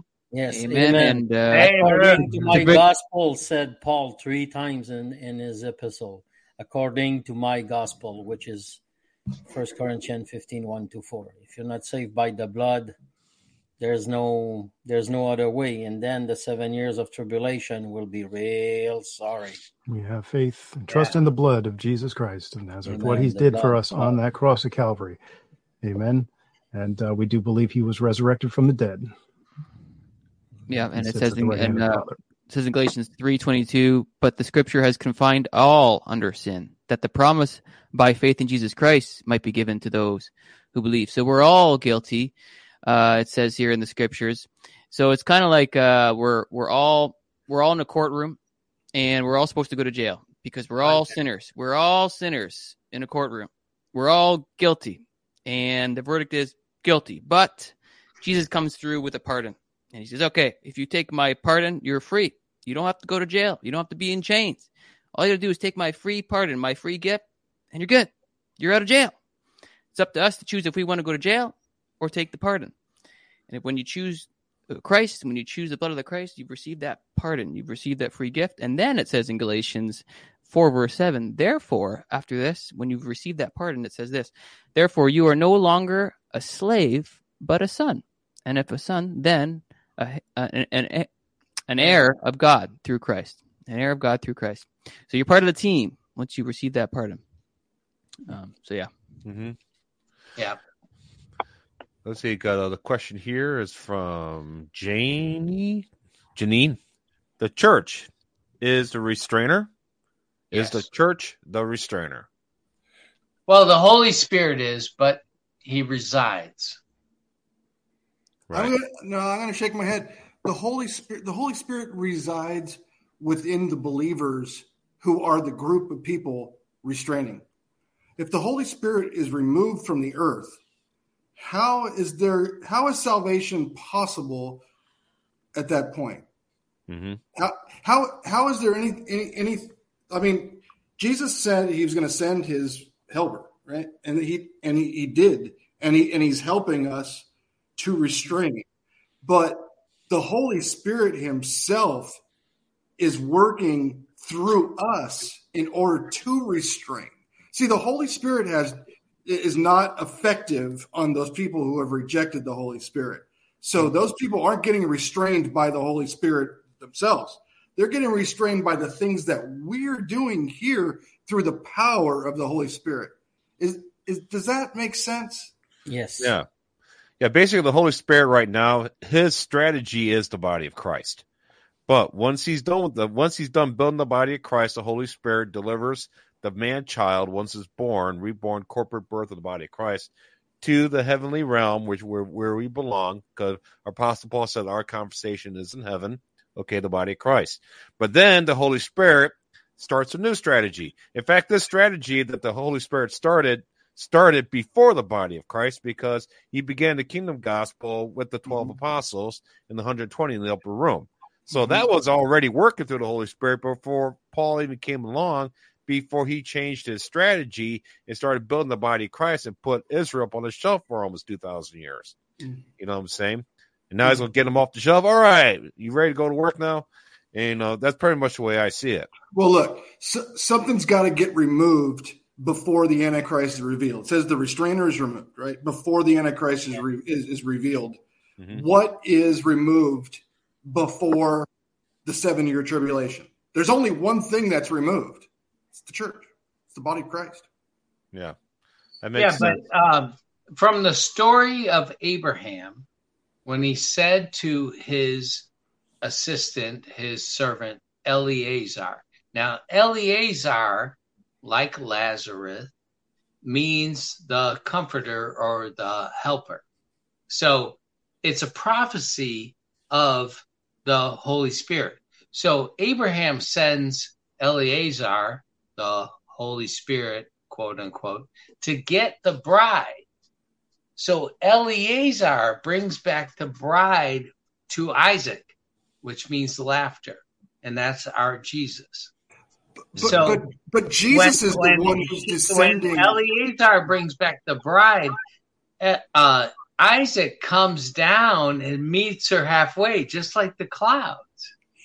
So the Holy Spirit, well, think about when Moses had the Holy Spirit, and then God says, I'm going to give you help. I'm going to take the Holy Spirit from you and give it to 70 elders. But nobody will have a diminished portion. So I still feel like the Holy Spirit takes us, and then the Holy Spirit comes right back with a different portion, and that's the 144,000 witnesses, and everybody else. It's like there's different portions. I can buy that as long as he comes I agree with you. He will be here during the tribulation. Yeah. Absolutely. I could buy that as long as he comes back. He's a lot of people are saying, "Oh, the Holy Spirit's taken out and it's gone." And it's like, no. How do you It can't be. explain the latter rain, then, right? Yeah. How do you explain the multitude of people that have come out of the Great Tribulation, right? But Eleazar must bring the bride to Isaac, and that's the comforter. We've talked about this. He's going to come back. We've talked about this multiple times. Rapture, resurrection. There's a lot of power in that event, right? There's a lot of power going on. There's UV rays. There's all kinds of stuff going on. Who the heck knows what else is going to happen? But the Holy Spirit has a lot of power, and so yes, I absolutely agree with that. That the Holy Spirit is absolutely involved in it. All right, we should move on to at least one more question, guys. And go ahead, Bob. Why don't you pull that one up? Oh, okie dokie. Let's see here. I'll try to get a nice general one here for. How about this one right here? Aren't these signs for the Jews? And we go before the sign. So. Yeah, so Leviticus 23 it's not called the Feast of the Jews. It's called the Lord's Feast Days. So that's the first thing to really bring up. We are saved because Passover was a thing and it existed. And so that's a silly thing that a lot of people now this person probably wasn't meaning anything like in a silly way. I'm sorry if I came across that way, but some people say it in a silly way. Oh, just ignore these feasts because they're Jewish feasts. Nothing's going to happen on a Jewish feast. Got nothing to do with us. Yo, you're saved because Passover, bro. You're saved because of Passover. So, and all these times are appointed times, and they're moeds. And so, here we are. What we are. It would be very ignorant for us to skip over and consider a feast day for a rapture. I think at this point of the game. So that's my 2 cents. Well, there is some truth in that, though. The feast days have been corrupted so bad that God hates those feast days because the Jews have corrupted them so bad. So in some respects, they're Jewish feast days. Well, that's because the Jews have taken them and corrupted them. But you take that aside and put away all the man-made conventions that have happened over the last 5,000 years, 4,000 years or so. Well, I guess a little less than that, but around that. But you take that away, and then you come back to, these are God's feast days, and you look at the word, and the word spells out exactly what those feast days are for and what they do. Yeah, and I honestly think he hates their feast days because they omit Jesus. He says, "I sent my only begotten Son, and you omit them. Now I'm hating your feast days.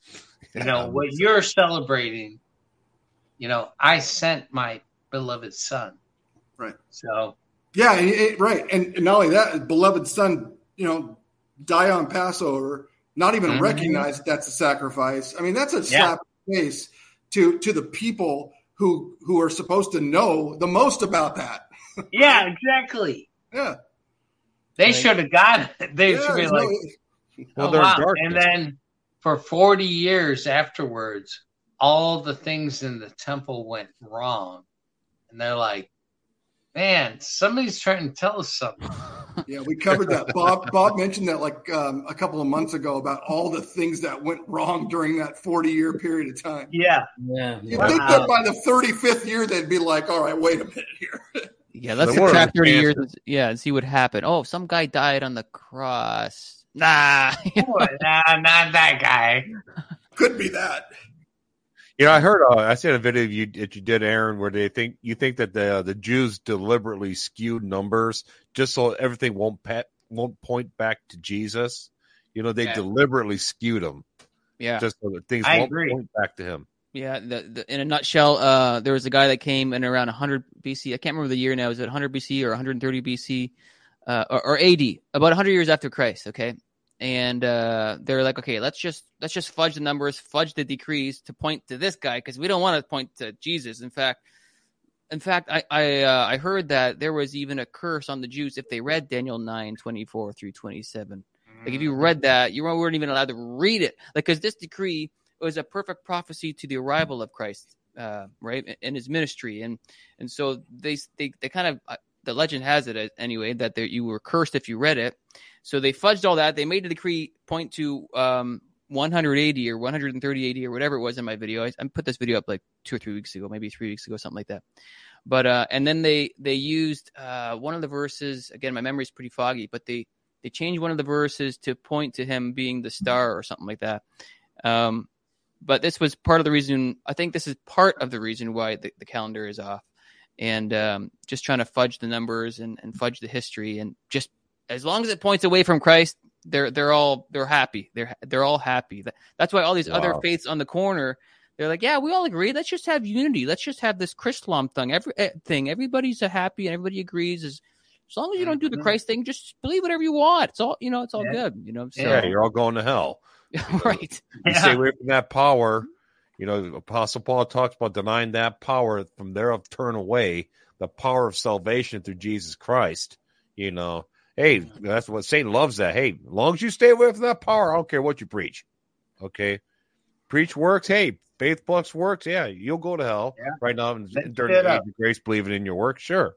So you got to save that for the tribulation. Once the tribulation starts, and then he'll have a plan for that. Faith plus works. It's not the right type of faith, and I mean, even though we were talking about going by faith, it has to be the right type of faith. Mm-hmm. It has to be about the gospel, the true message of Jesus Christ that we were discussing, 1 Corinthians 15, 1-4, to get out the door, right? Amen. I think this was a great panel discussion today. Obviously, everyone, thank you so much for your time. Thank you, everyone who has come on to contribute, obviously, in the audience, on the chat. You're all awesome. And God is awesome. God is great. And we have run out of time, but listen, in his kingdom, there is no time. We're once we get to heaven, forget it. It's just eternity. Amen. And this is what we're waiting for. This is such a great time to be alive. You all were born for such a time as this. Amen. You really were. So Amen. Keep that in mind. Keep that in mind, folks. Amen. Amen. Amen. Amen. God bless you all. We're going to either see you there or in the air, right? God bless. Amen. God bless you all. Everybody take care. Bye-bye. God bless you all. Bye. Thank you. Thank you. All right, guys.